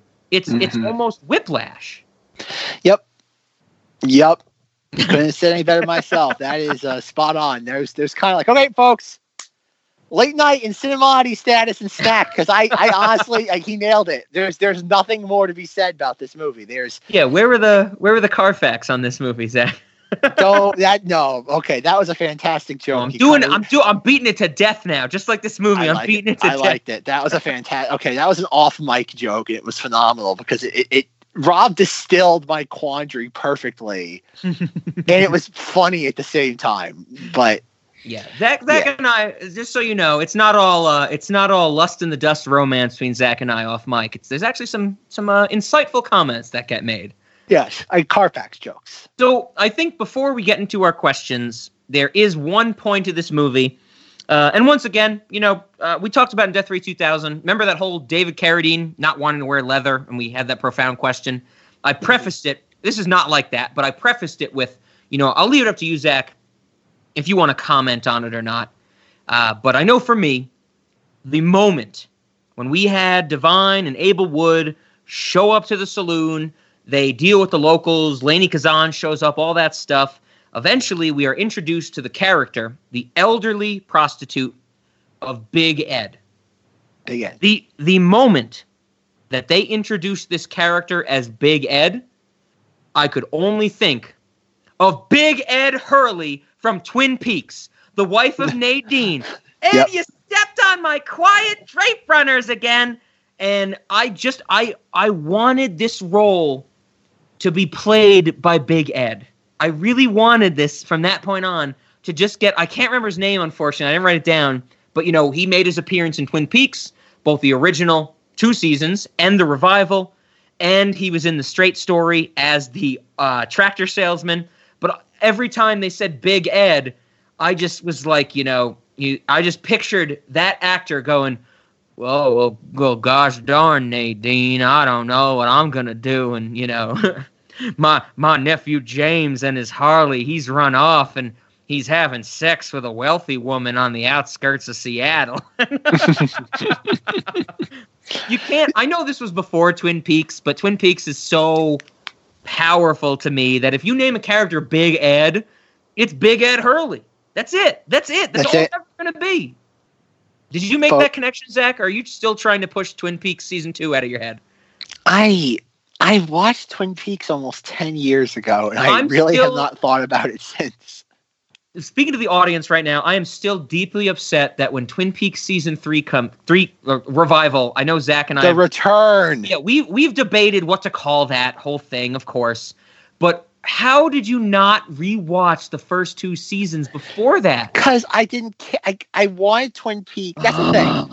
I only wanted Twin Peaks as more David Lynch fodder. I did not want it as a continuation of the Twin Peaks story, and I got that. And I love the fact that David Lynch did exactly what everybody hated about how season 2 ended, and he did it perfectly. And I love that. Like, I got exactly what I wanted. Most of Twin Peaks The Return is great David Lynch stuff in the moment. Well, but you should say. Not all. What do you mean most? Most. There's stuff that goes, like the Michael Cera monologue is weird. Like that's weird. As the leather-bound biker. Yes, that's weird. The daughter of the 2 most timid characters ever in television history. We get someone who's bravado and confidence is brimming over so much it's fake. Oh, it's amazing. Yeah. Okay. All right. Fair. That is a fair point. But the thing is that I never wanted Twin Peaks. Again, I was against it when they announced it, and when David Lynch quit because they're trying to change it and they try to cut him short him his budget. I'm like, great, we don't need any more of this. I want 18 episodes. That's not what we do here on Showtime. Okay, I quit. Exactly. That's why when he did quit initially, I was thrilled because we don't need this. Now I watched it and we got episode 8, and episode 8 is one of the most incredible things ever put to the screen. It's phenomenal. I have to tell you that I was explaining I have shared Twin Peaks, the return, the revival, whatever the hell we're calling it, with other people who have watched Twin Peaks. They've loved it. And there have been times that I've been hanging out with them, and, me and them, we have seen all 18 episodes, 18 parts, whatever you want to call it. And other people in the room will not be privy to it or Twin Peaks as a whole. And there's been moments where I will put on episode 8 and we will watch the nuclear bomb scene. And I will never forget, there was a moment where I put this on and we're watching it, and I'm sitting there in the chair with a raging erection going, this is what television should be. And my buddy goes, okay, everybody who doesn't know what this is, you have to understand, this is in the middle of a crime drama. like this is the middle episode of a crime drama about finding murderers and stuff. And I'm like, oh, you're only making me harder. God, I can still I don't think I've ever. I think I rewatched it once. I think you hit me up on Facebook or texted me the incredible. day after it happened, and you were like, I know you're not. You were like, I know you're not watching it till it's over, but episode 8 is fucking phenomenal. And it's same day, it's the closest thing we'll ever get to Eraserhead again. Yes, because it's just that. And the same day, I talked to my parents, and they go, yeah, and my mom's like, yeah, Dad keeps falling asleep during episode 8. And I'm like, ha, now I know it's going to be good. Oh, episode 8. You know, it's so funny. I have not thought about that in a while, but just thinking about it now, it's weird that, there's so much going on in that episode. Oh, it's the creation of evil, like I've said to you before. I don't even like analyzing it, because I just I like it. It's the same way. It's can you analyze a tidal wave? Sure. But there's no visceral exhilaration. Can you put it on a scale? Can you measure its velocity? Yes. Sure. Yes. It has a quantitative measurement, but does that really do it justice at the end of the day? And I'm with you, Zach. No, it does not. No, it doesn't. You can quantify it as much as you want. No. From everything, from the opening scene with the woodsman to the middle part. Don't. To the end part. Stop. It's only revealed by the book that I read afterwards. Oh, it's fantastic. Stop. Don't give it away, because there's so much in that is just perfectly unsettling, and it's everything. I think in a weird way, maybe we can bring this back to Paul Bartel. David Lynch is another person that has sexual morality in his films. Oh, absolutely. And there's an argument, Private Parts comes out before Eraserhead. 5 years, right? Yeah, and even though they're different movies. Yeah, I would argue, Private Parts is more sexually, the person to person, man to woman, or woman to woman. Visit that episode for that discussion. Sexual charge. Eraserhead is much more of the person to child aspect. I've always taken it as. I think part of it even goes beyond that, because without making this an Eraserhead discussion. Too late. No. Okay, you said Eraserhead. David Lynch is too late. Yeah. But there is that element of in Private Parts where, yes, you have the, like you said, woman to woman relationship, but just male, female. I don't want to say pair bonding, because that's too clean of a term. Yeah. But there is that level between Henry and Mary X. That's very much, I don't want to say a further evolution of George and Cheryl. Oh. But I feel that there is a level of that there. Again, the obviously the baby, obviously the baby being a product of insemination. There's again, not to bring this back to Private Parts, but Private Parts might be genuinely one of the most important films that we'll never be aware of just how important it is. No, when you talked about that comparison to Eraserhead, it kind of made me realize something, is that, we talked a lot in our Private Parts discussion about how we had Cheryl wanting to be involved with the photographer, George, right? I think it was George. Yeah, George. And we kind of had that distance put between them by Aunt Martha. Why did you say that name? Because it's in the movie Batman. That's why I said that name. But at the same time, you're right. Eraserhead, we get the almost polar opposite, where Henry and Mary X are involved, and when it's revealed that she's pregnant, we have the mother of Mary X going, Henry, I hope you'll do the right thing. Mm-hmm. That's a great. Okay, I know what I'm watching tonight. I told Revolver. It's the same thing, folks. Every Cinemati's episode needs to end the way Pinky and the Brain did, where I'm gonna be like, Rob, what are we gonna do tonight? The same thing we do every night, Zach. Watch Revolver. Watch Revolver. Perfect. Revolver's great. Everybody, tune in next month. 4 weeks of Revolver.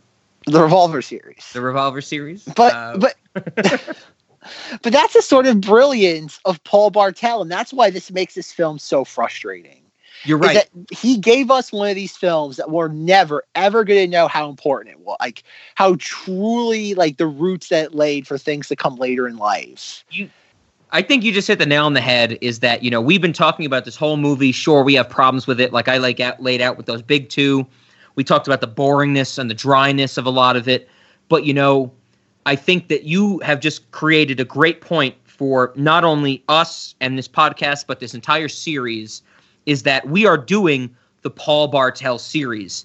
And every week when we do a new movie, and I watch every movie he's done up to that point, we start to lose the analysis for that specific movie and get into it more as a whole, as his directorial status. And like we said before, that's why this is the bummer that it is. But I think you've encapsulated it now perfectly. Rob, I really want to talk about, oh God, you're right. I can't watch Eraserhead. You want to talk about Big Ed? You want to talk about Big Ed Hurley? I don't want to talk about, I kind of want to. You want to talk about the Otis Redding song that plays in the Revival when Big Ed and his love actually fall? Stop. Banana. You want to talk about the Sopranos? What's the safe word? There is no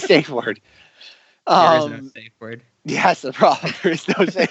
What's the that should be the safe word? The safe word is the big red button at the bottom of Skype that has the hang-up phone. No, because I get angry like Dropbox and YouTube. Yeah. Messages. Oh, you're gonna get Facebook voice messages, Dropbox messages, YouTube messages, and I'm gonna go, Zach, piece these all together to finish the episode. That should be a piece of Cinemati's merchandise.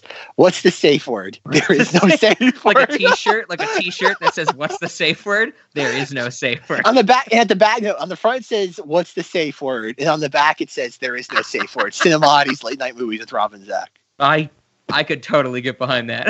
I would wear that. I would wear that shirt, and people would be like, the best part, you could be waiting in line, like trying to check out your groceries, and someone just like bumps into you, and they're like, "Excuse me, I'm sorry, I was just so mesmerized by that horrible shirt that you're wearing." That's great.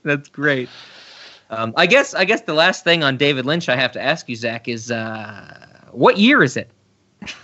Oh God, that ending is so Zach perfect. hates every time I bring that up, but I love that. Like, that's the thing. Like Rob and like his like his own unique perspective on a lot of media, being like, "I'm only gonna watch it once it's finished." I remember that ending and looking, because I watched that in real time and looking at the clock and being like, "He's gonna do it. Like he's gonna do it again." That's one of my favorite stories that you've ever told me from your like media viewing experiences, where you were like, "Okay, it's like an hour, or it's like X hours. I don't know what time it aired, but X hours, 58 minutes. And Kyle MacLachlan just changed universes. What the fuck is going to happen?" Yep. And I'm like, he's good. And it's slow and nothing. Like it's that David Lynch glacial, methodical pacing. And I'm like, it's happening. Like he's going to do it again. Like he's going to take all these stupid idiots that want a happy, and nobody, he gave them the happy ending at the end of like at the halfway mark. He gave them the happy ending. Oh yeah. So you can't complain.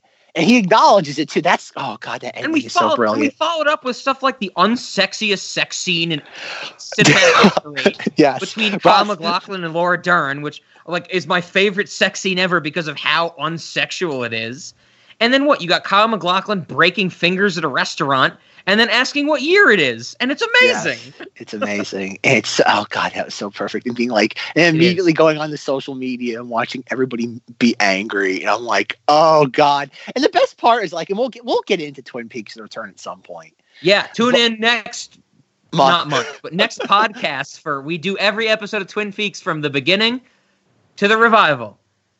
Can't wait till we get to the Billy Zane episodes. No. No, Do you please remember no. in season 2 Yeah, when I Sherilyn remember, Fenn Rob, is I like, remember, Rob. Billy Zane is leaving on the plane and she runs up to him. She goes, no, I remember. I love you. And he goes, I love you too. And she goes, I'm a virgin. And he's like, whoa, we're going to fuck now. I'm one of the people, I'm pretty sure I've said it on this podcast before. I know there's a lot of people that are like, Twin Peaks season 1 and The Return are the only good things. I love all of Twin Peaks. When fucking, what's his name? The Horn, the guy, Jeremy Horn, whatever his name is, who runs the hotel, when he gets knocked back into thinking his Civil War models are real life in season 2. I love all that shit. I love it. What year is it? What year is it? Yeah, I haven't watched Twin Peaks enough to like really pick up on it. I know it slows down a lot in season 2. Well, yeah, that's exactly what I'm saying. I disagree with. No, but like I never, a lot of people, like, I didn't like season 2, but for a different reason. Like, I liked the melodrama. And when David Lynch came back toward the end of season 2, that's when I started losing interest in it. Like, I liked the melodrama, but like it got too weird. Like it went from like season 1 is a pretty good balance of like melodrama and weird. Oh, absolutely. And then season 2 goes like it starts with the melodrama. And then like in the last like what 2 or 3 episodes, it goes really hard into David Lynch world. Yes, because David Lynch comes back and he goes, "What? You fucked up everything. I'm gonna undo it." Yes, the executives messed up my show. I'm gonna clean it up, and then it gets canceled. The season 2 finale, I hold in high regard, just like The Return. Like the season 2 finale with Dale Cooper in the Black Lodge is a masterpiece as far as I'm concerned. I can't, it's amazing. It's amazing in that like 6 characters get blown up in a bank. It's great. I know, but that was never intended to be. I think a lot of people put a lot of weight on that ending because like it's what they only had for like 20, like God, what? Almost 30 years. You're talking about the retrospective aspect. Yes, it's like it's like it didn't end that way on purpose. It ended that way because they got the rug pulled out from underneath them. And that's where I love the ending of The Return, because David Lynch realizes, like, oh, I'm never going to do this again. A, because they're never going to give me this much money to do this again. And B, I'm too old to do this. So I'm going to put these characters in a spot. And again, I don't want to give that ending away, but like I remember all the articles like the next day, people like, oh, what does it mean? And I'm like, it makes perfect sense. It's probably one of the most clear, like, again, it's my own interpretation, so I'm not saying I'm right or wrong, but I've always interpreted it as again, I gotta be as cryptic as humanly possible, is that if you know anything about the world of Twin Peaks, you know Dale Cooper only had one goal, and it was to save Laura Palmer. Project Blue Book. Yep. Yes. And he was able to do that. He was able to do the impossible, but it cost him everything in the process. Everything.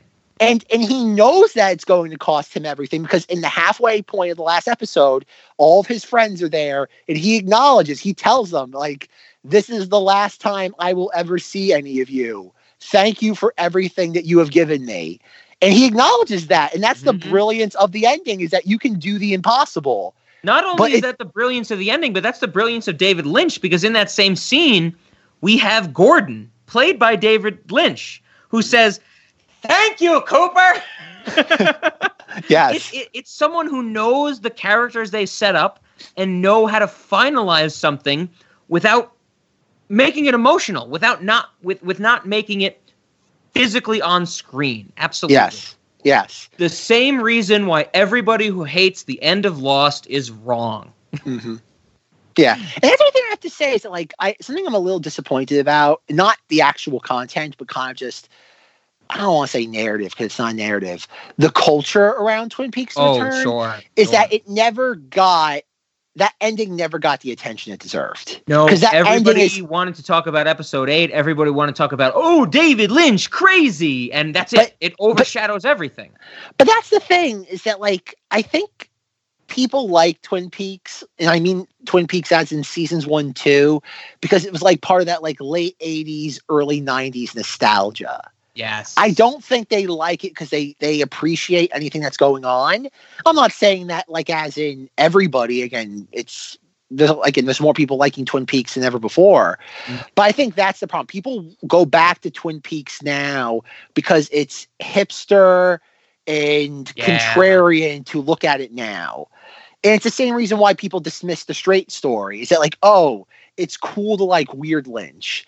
It's not cool to like sincere Lynch. Yeah, that's what I hear. You know, whenever I hear anybody talk about the first season of Twin Peaks, they're like, "Oh, it changed TV," and I'm like, "Well, sure, you know, but what do you remember about it?" And they're like, "There was a one-armed dude," and I'm like, "Okay." The log lady, and I'm like, "Okay, but do you know like that the arm ended up being a little person and a tree later on? Did you know the log lady had actual meaning in the Canadian stakeout at the end of season 1, and they're like, no, iconotry, blah, and it's like you never watched it, you just heard about it. That's the thing; they consume it as content. They're not consuming it as art. It's it's the reason why I hate, for the many reasons why I hate streaming services, but it's that it's just fodder. Twin Peaks, again, when I got into Twin Peaks, I had to go buy the golden box set for like $100. Sure. People and you now had to buy the soundtrack from FYE. Remember that story you told us? Yes, from a very angry grad student. And God, welcome back to Vanilla Sky, everybody. Folks, I guess we should say no new updates. Nobody else has contacted us to tell us how many times it takes, what the definitions of a sex session is. We haven't broken that record. We haven't heard from any fans, but I haven't broken the 4-time record. Have you? No, in the recent? I have not. Okay, no, I have not. Tune in next month for Rob, the 4-time Sex in the Night series. Rob, has your body made a commitment by doing anything specific? My body definitely made a commitment. It was to season 8 of Twin Peaks. Indeed. Or episode 8 of Twin Peaks, not season 8. Both of our bodies made commitments to that episode. Actually, funny enough, bringing this full circle, somebody swallows an organic thing in that episode too. So, actually, they don't voluntarily do. Okay, I gotta be very careful. I don't know if you want to bleep this out, but I remember when we were talking. Because after the whole return was over, I bought it on DVD because I got a great deal for the DVD and the book. Boo. Oh, no, yeah, I know. Yes, you booed me before, Zach, but I got the DVD and the book, and I wanted the book really badly. And I read the book, and the book clearly states that the woman, the young girl at the end of episode 8, I know. is Laura Palmer's mother. Sarah and I Palmer. said, sorry. It's Sarah Palmer. Yes, Laura Palmer's mother, Sarah Palmer. And I said to you, spoiler alert, it's Sarah Palmer. She's the one who gets the bug in her mouth. And I will never forget, you said to me, is that really a spoiler? You said something along the lines of, that's so obscure David Lynch knowledge. Does that really spoil anything? And I was like, good point, Zach. But that's the thing that people get. That's why that happened a lot with Twin Peaks stuff. In 2017, people got so hung up on minutia, and it's that's not the point. That's not the point of it. The point is that you have all this stuff going on, like the fact that you have this creature violating a young girl's mouth and going in her, and it's okay, that great song is playing. When the twilight is gone, the radio show that puts everybody to sleep, you know? Oh. When the twilight is gone, and no songbirds are singing, when the twilight is gone, you come into my heart, and here in my heart you will stay while I pray.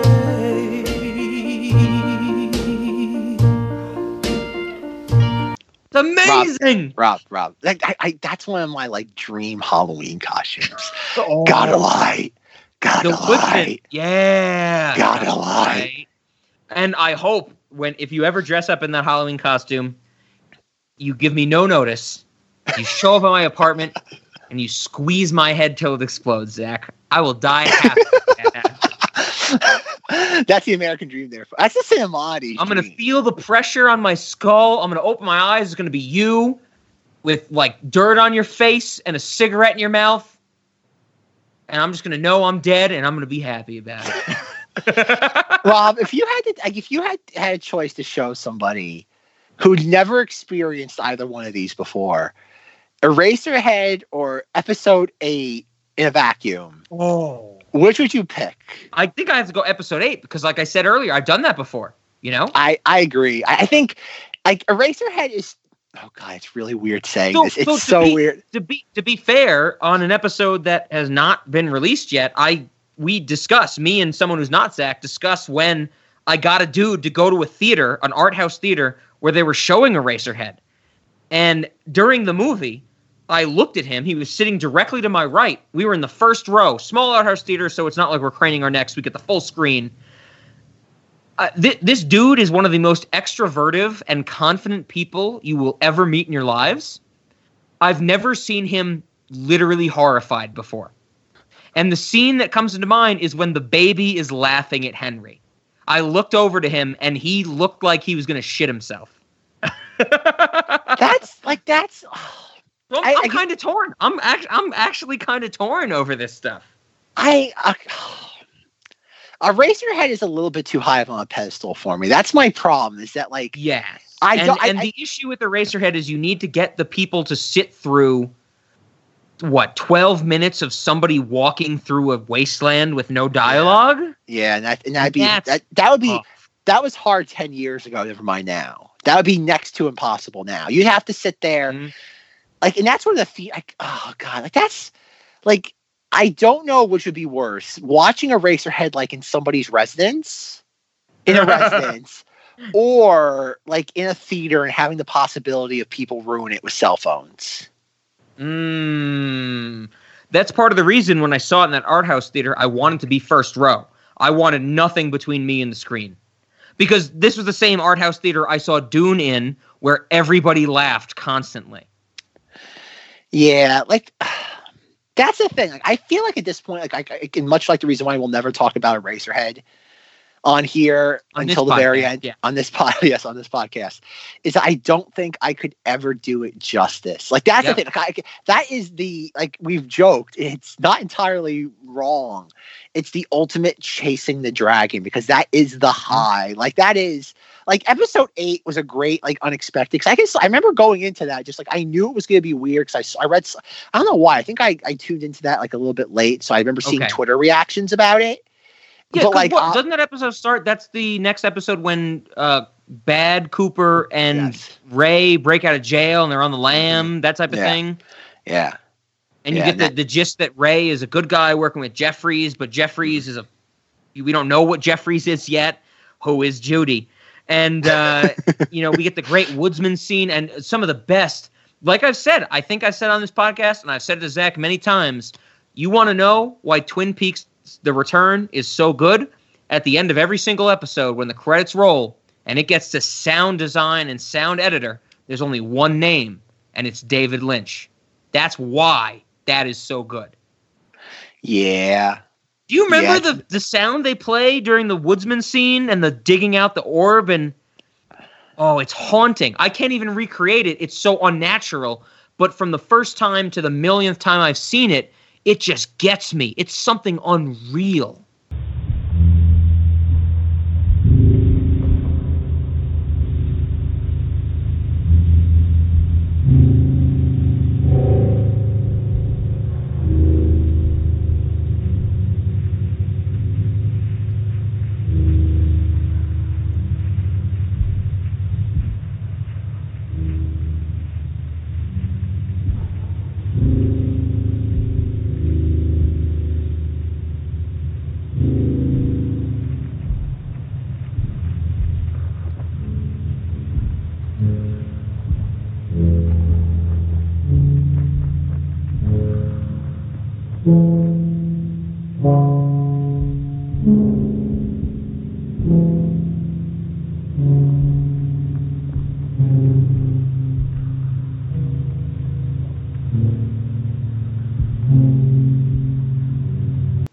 Yeah, it's horrifying, but it's nice.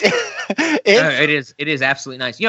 I actually like, people, I'm sure, I can't remember if I've ever watched the episode with other people, but when they go to the abandoned trailer park and David Lynch or Gordon Cole almost gets sucked into the Black Lodge and Matthew Lillard's head explodes in the back of the cop car. Yep. I'm like fucking grabbing the sides of my couch, shaking it, going, "Oh my God, yes!"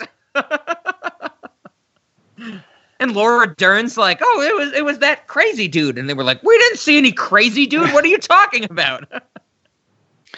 Yeah, I haven't watched. God, The Return was over 2.5 years, almost 2.5 going on 3 years ago. I have watched The Return 3 times in entirety. Have you really? I've only watched it. And when I'm not watching The Return, I will go back and watch certain episodes. Specifically, I think it's episode 11, after Amanda Seyfried, the daughter of Bobby and... Oh, fuck. Who is Bobby's girlfriend? Well, Bobby the cop now. Amanda Seyfried, she gets through the whole thing with the dude killing himself in the woods. And they're at Norma's diner, and they're like, of course, Bobby and Madchen Amick. Sure, the wait. Yeah. Oh my God. Let me tell you, quick detour. We've talked about on this podcast how much Rob loves Lucy Liu. In the first 2 seasons of Twin Peaks, early 90s, Madchen Amick. Holy shit. Well, beautiful yeah. woman. Well, beautiful woman. But it's Bobby and Madchen Amick, and they're talking to Amanda Seyfried, and they're like, and she's like, "I've done so wrong by you. You're my parents. I should love you. Blah blah blah." And they're having that really heartfelt moment, and then a bullet, like a gunshot, goes through the diner. The lights go out. Everybody goes, hits the ground. Bobby's the sheriff or the cop or the deputy or whatever, and he has to go see what's going on. And we get this whole scene right outside of the diner where a horn is constantly honking. And there's a couple fighting outside of a minivan, and the woman is like, "How could you do this? Blah blah blah." And the husband's like, "Oh, you fucking bitch! Like, this is all your fault." And Bobby's like, "Calm down, calm down. What's going on?" And you find out that the little kid in the back seat of the minivan found a gun and shot it while they were driving, and the whole traffic is backed up, and the other cop shows up, the young one who wasn't in the original series, and it all follows Bobby, and a horn is constantly honking. Like, I'm not talking quick honks. It's like, burr, burr, for like minutes straight. And he's like, "Okay, I understand what's going on. This deputy's going to help you out. I'm going to get this woman to stop honking her horn." He goes over to this car. This woman's in the car like, "We have to get home. Her uncle's coming home for her birthday." And there's this other lady in the passenger seat, like, vomiting onto herself. It's the most stressful thing I thought I'd ever seen until I saw Uncut Gems.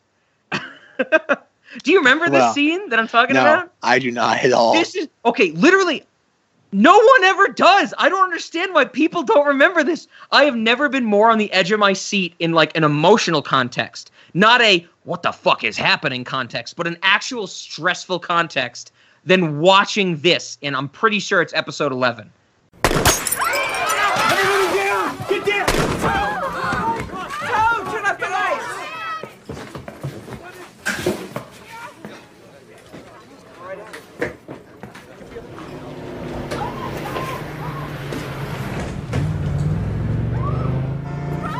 What the hell? Russ! Oh my God! Russ, he's got a gun, Russ! No! Oh my God, Russ! Did you put a gun in this car? Damn you! What were you thinking?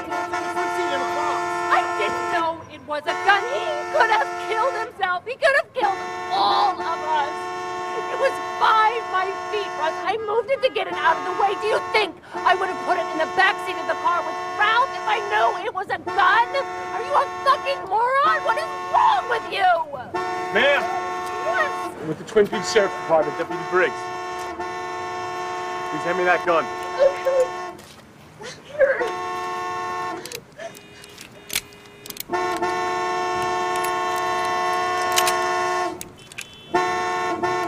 Ma'am, I'm gonna need identification for both of you, please.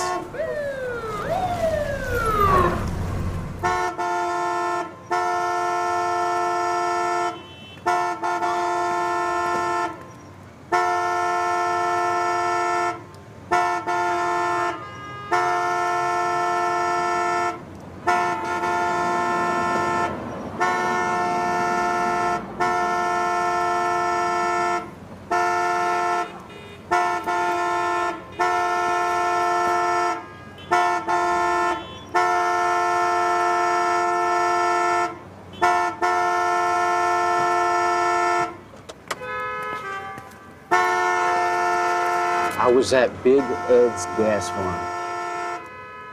You know what? I heard shots. That kid found a gun, evidently, in the back of his van and shot through the window into the double R. These are his parents, I think. I need IDs on both of them. Ma'am, please! I'm gonna try and stop this woman from honking her horn and get this traffic moving. I got it, Bobby. Please, ma'am. Ma'am, please. Please, ma'am. What are you doing? We're trying to get home. We're already late. We're late for dinner. It's way past 6:30. Why is this happening? I saw that gun go shooting out the window. Her uncle is joining us. She hasn't seen him in a very long while. We're late. We've got miles to go. Please, we have to get home. She's sick.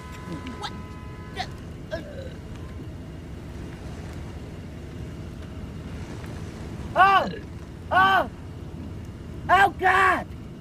Ah! Ah! Ah! Ah! Oh! Oh! Oh!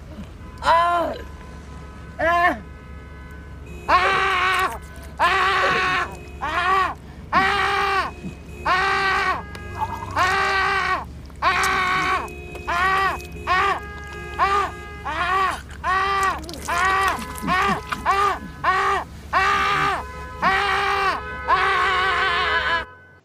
You don't remember that the whole horn is... Oh, my God, Zach. Okay, Zach, your homework is to go back and watch all the Twin Peaks before we record 3 days from now. Oh, jeez. That's going to be on the 2-year anniversary special. This is going to be Twin Peaks homework. But no, I think the whole point of what I'm saying is if anybody remembers the scene, I hope you love it as much as I do. But at the end of the day, it's glorious. That's why we love David Lynch. He knows how to make you feel uncomfortable, regardless, something through his filmmaking. And that's where, maybe, to tie it back in, Lust in the Dust fails. We feel nothing. Yes, it is a hollow viewing experience. Oh, God. What year is it? Who am I? Rob. Am I going somewhere?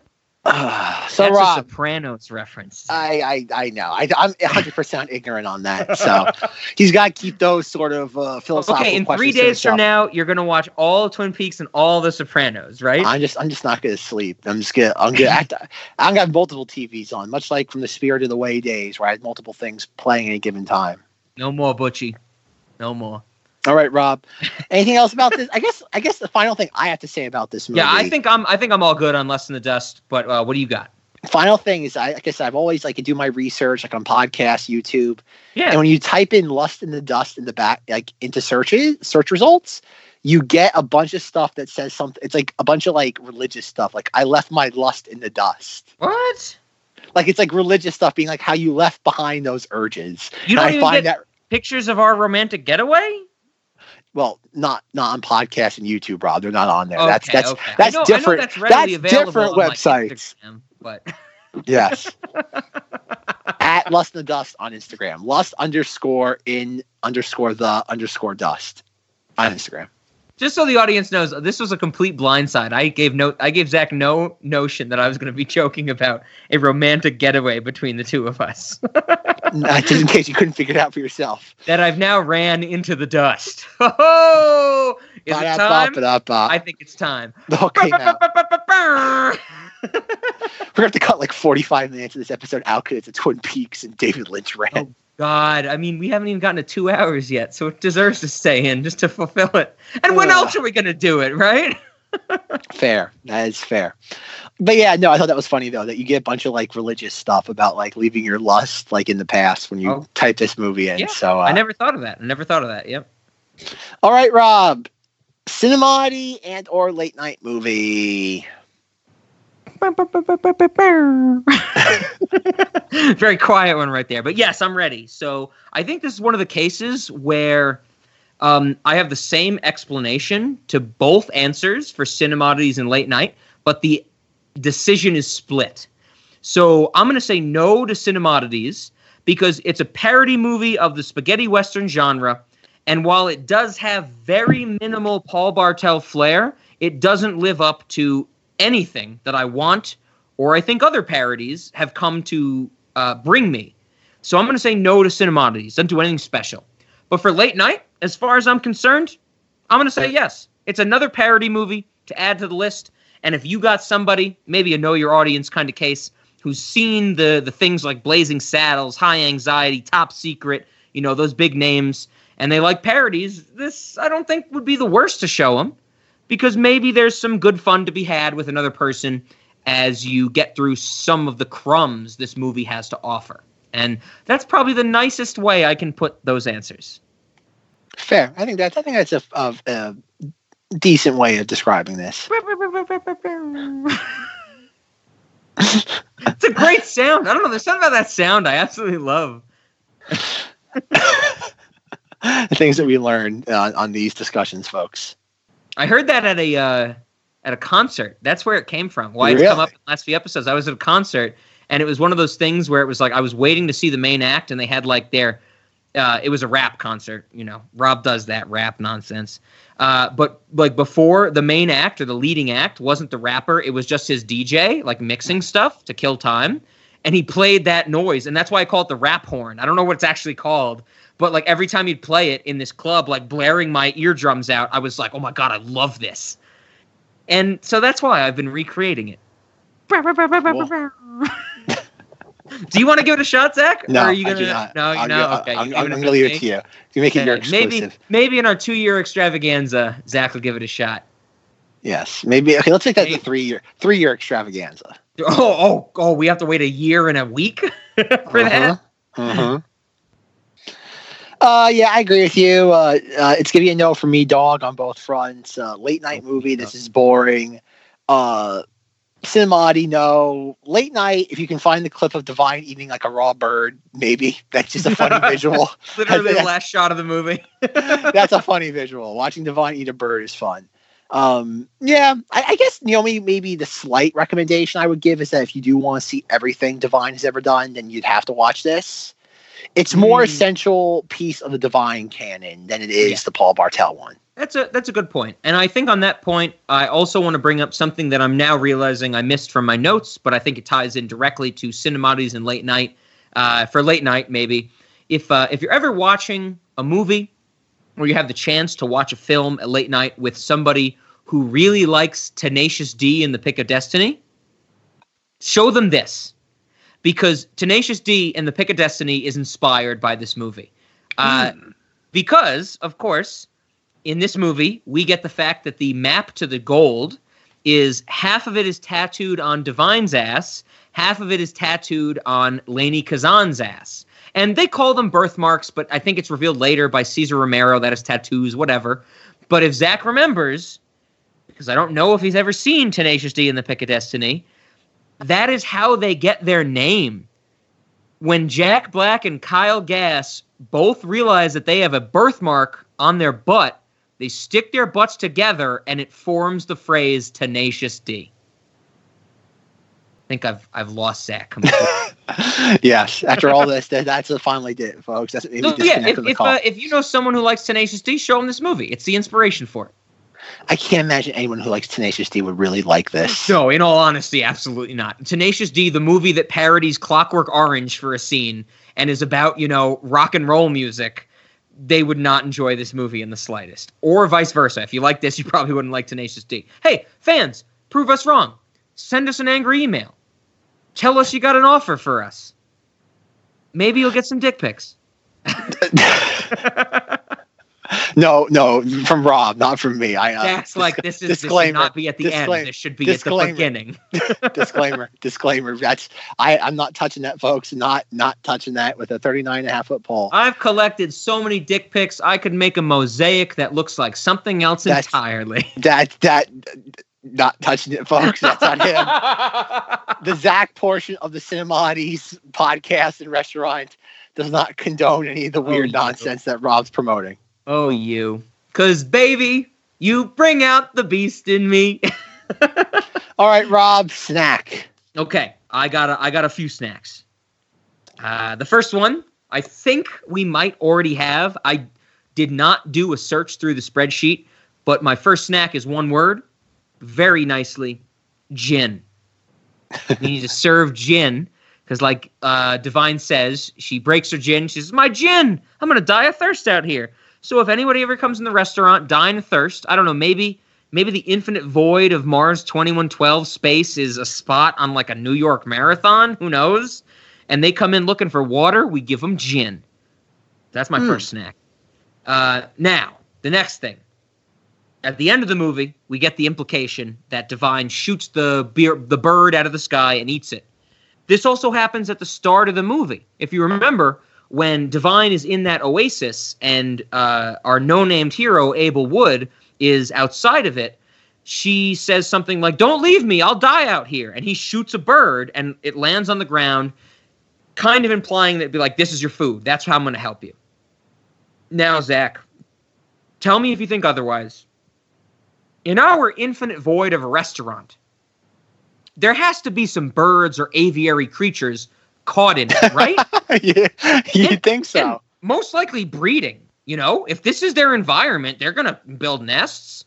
They're going to steal, I don't know, the hair from our animatronics, the spindly stuff from our food, and they're going to build nests out of it, right? So we might have, no, not might, I'm sorry, I'm going to take that back. We have our own ecosystem in the Cinemodities restaurant, some of which is now populated by aviary creatures. So why don't we get our waiters, or maybe hire some people, this is what I want to throw to you, to shoot them down for food? And I think, before you answer, Zach, make note of this. If we say yes to this, if this is the case, we are one step closer to the Cinemodities restaurant becoming self-sustaining. Ooh. If we can hunt the food for our dishes in the restaurant, this blows things wide open, man. This blows things wide open. What do you think? I kind of like it. Kinda? Kinda. I don't know. I don't like the idea of the wildlife poking at my animatronics. I should have realized that you wouldn't like that. We have to repeatedly replace the Vox Lux wig because birds are taking it for nests. Exactly. Before a couple 2 weeks years, we're hitting the real ecosystem questions of Cinemodities. A couple of weeks from now, but I guess it shouldn't be that big of a concern because we know what's going to happen to the Vox Lux animatronic in like 2 weeks. True. So okay, maybe that's something that we could eventually work in, and if we think it's okay, I'm kind of with you now that I think about it. Maybe we should have the people, our waiters or anybody we hire who are shooting down these birds, maybe that's where they aim. When they get too close to the animatronics to damage our property, that's when we shoot them, type of thing. Yes. Yeah, okay. I get behind that. And then, of course, we sell that as food. That's, of course, what we're going at with our snacks. We are killing animals that have somehow gained life in our infinite void of a restaurant, and we are selling them as food. It's the circle of life. Hakuna Matata. Hakuna Cinematata. That we got to figure out what Cinemodities is in Swahili. You want to take an untranslatable word and translate it? Is that what you're saying? Yes. There's all those people who are like, any like James Joyce's Finnegan's Wake and Ulysses by David Foster Wallace, not Ulysses, Infinite Jest by David Foster Wallace. They're so dependent on portmanteaus and acronyms that they're untranslatable. We want to bridge that gap. We want to break new ground. I like it. I like the idea of that. I can't say I don't like it. All right, because you already kind of took my thing for obviously birds and stuff. I'm going to do, I know I kind of run into the ground at this point when it comes to animatronic figures. Sure. And I figured an animatronic couldn't do this deceased person justice. So I'm going to suggest a divine hologram. Ooh. But like the South Park ones where they're sentient. Sentient, yeah. Yeah. So, interesting. So it wouldn't be a specific character of Divine's. It would be Divine rolling through the shtick of Divine just as a hologram. Kind of like the hologram Johnny Coltrane from Vanilla Sky. Something like that. A little bit, I told you, more South Parky though. Yeah, more. Has a personality. It has a personality. Has personality. You're getting into territory I don't like, Zach. Given technology personality. You know what I have to say about that. Next week you're going to be saying we need our droids to scream when they fall. Okay, I could think about that, and you know, you got me hooked with the fact that it's Divine. I can't help but say I love Divine. You know, Pink Flamingos, this, great performances. Of course, I think as a Cinemati's hallmark, Divine should be a part of it. Absolutely. That's my snack, folks. That's another entertainment piece. Okay, I have two more, but is that all you had? Of course you do, Rob. Of course you do. So we get a scene in this movie when Abel Wood takes a shower, and the person who is giving him this shower by pouring buckets of water on him is the young, sexy Hispanic lady who in the movie I believe is named Nifta. I think that's Ninfa or Nifta or something like that. But right before the shower happens,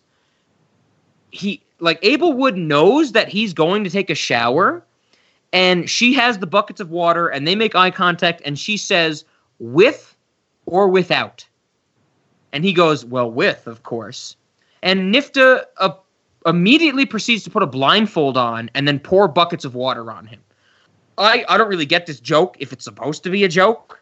But I really like the fact that if we have our wait staff talking to customers and they go, "Hey, I would like the burger." I think we have a burger somewhere on there. Or I would like the Goosebumps mystery camera meal, you know, something like, or you know, devious camera meal, whatever the fuck it was called. And as a response, the wait staff goes, "With or without?" And that's it. We had another line of mystery to our ordering process.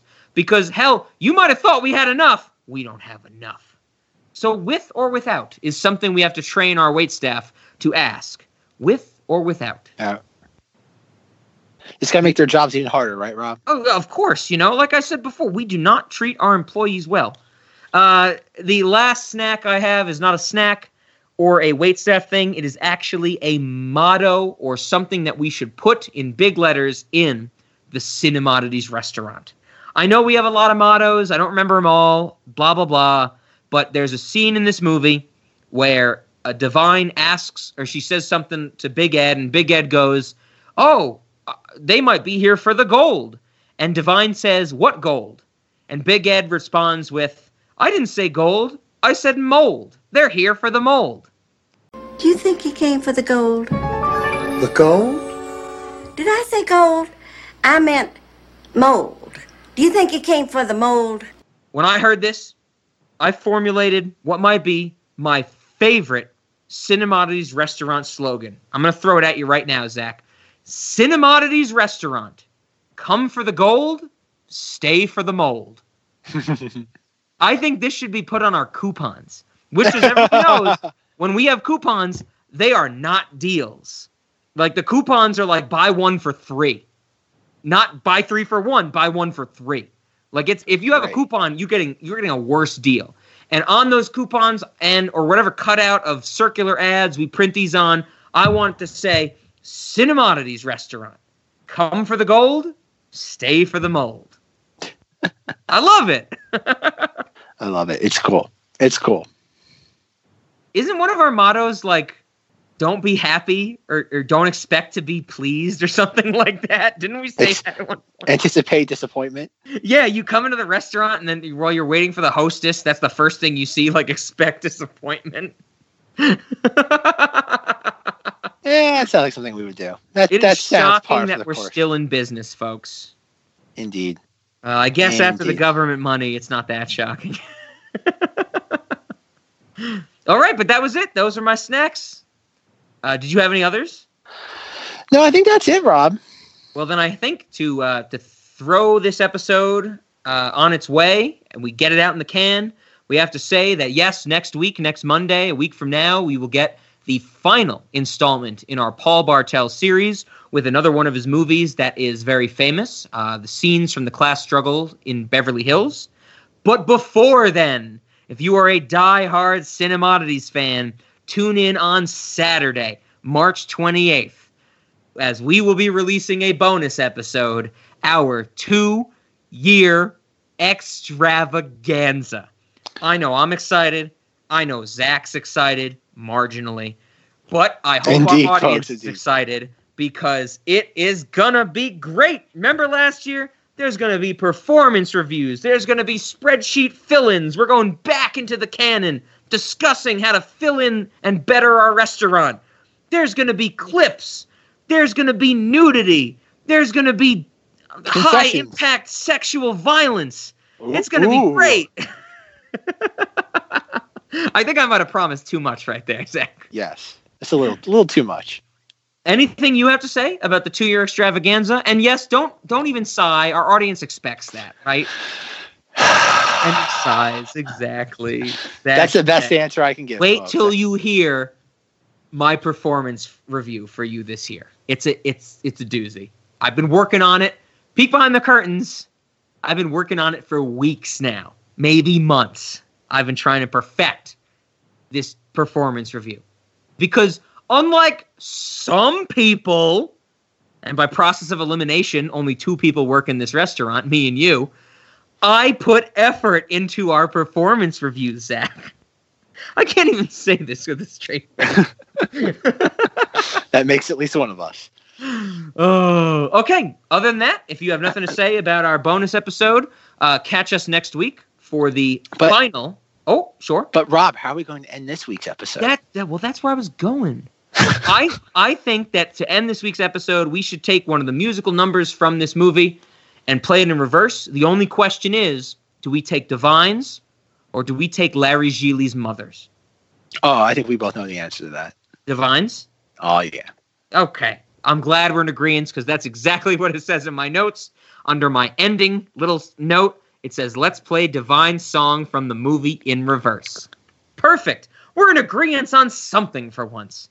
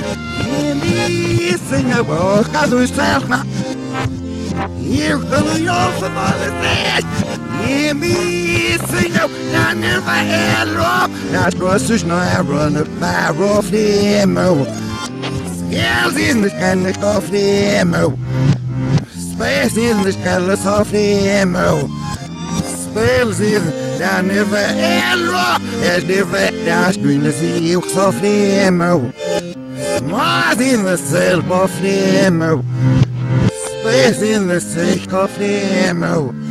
Spells in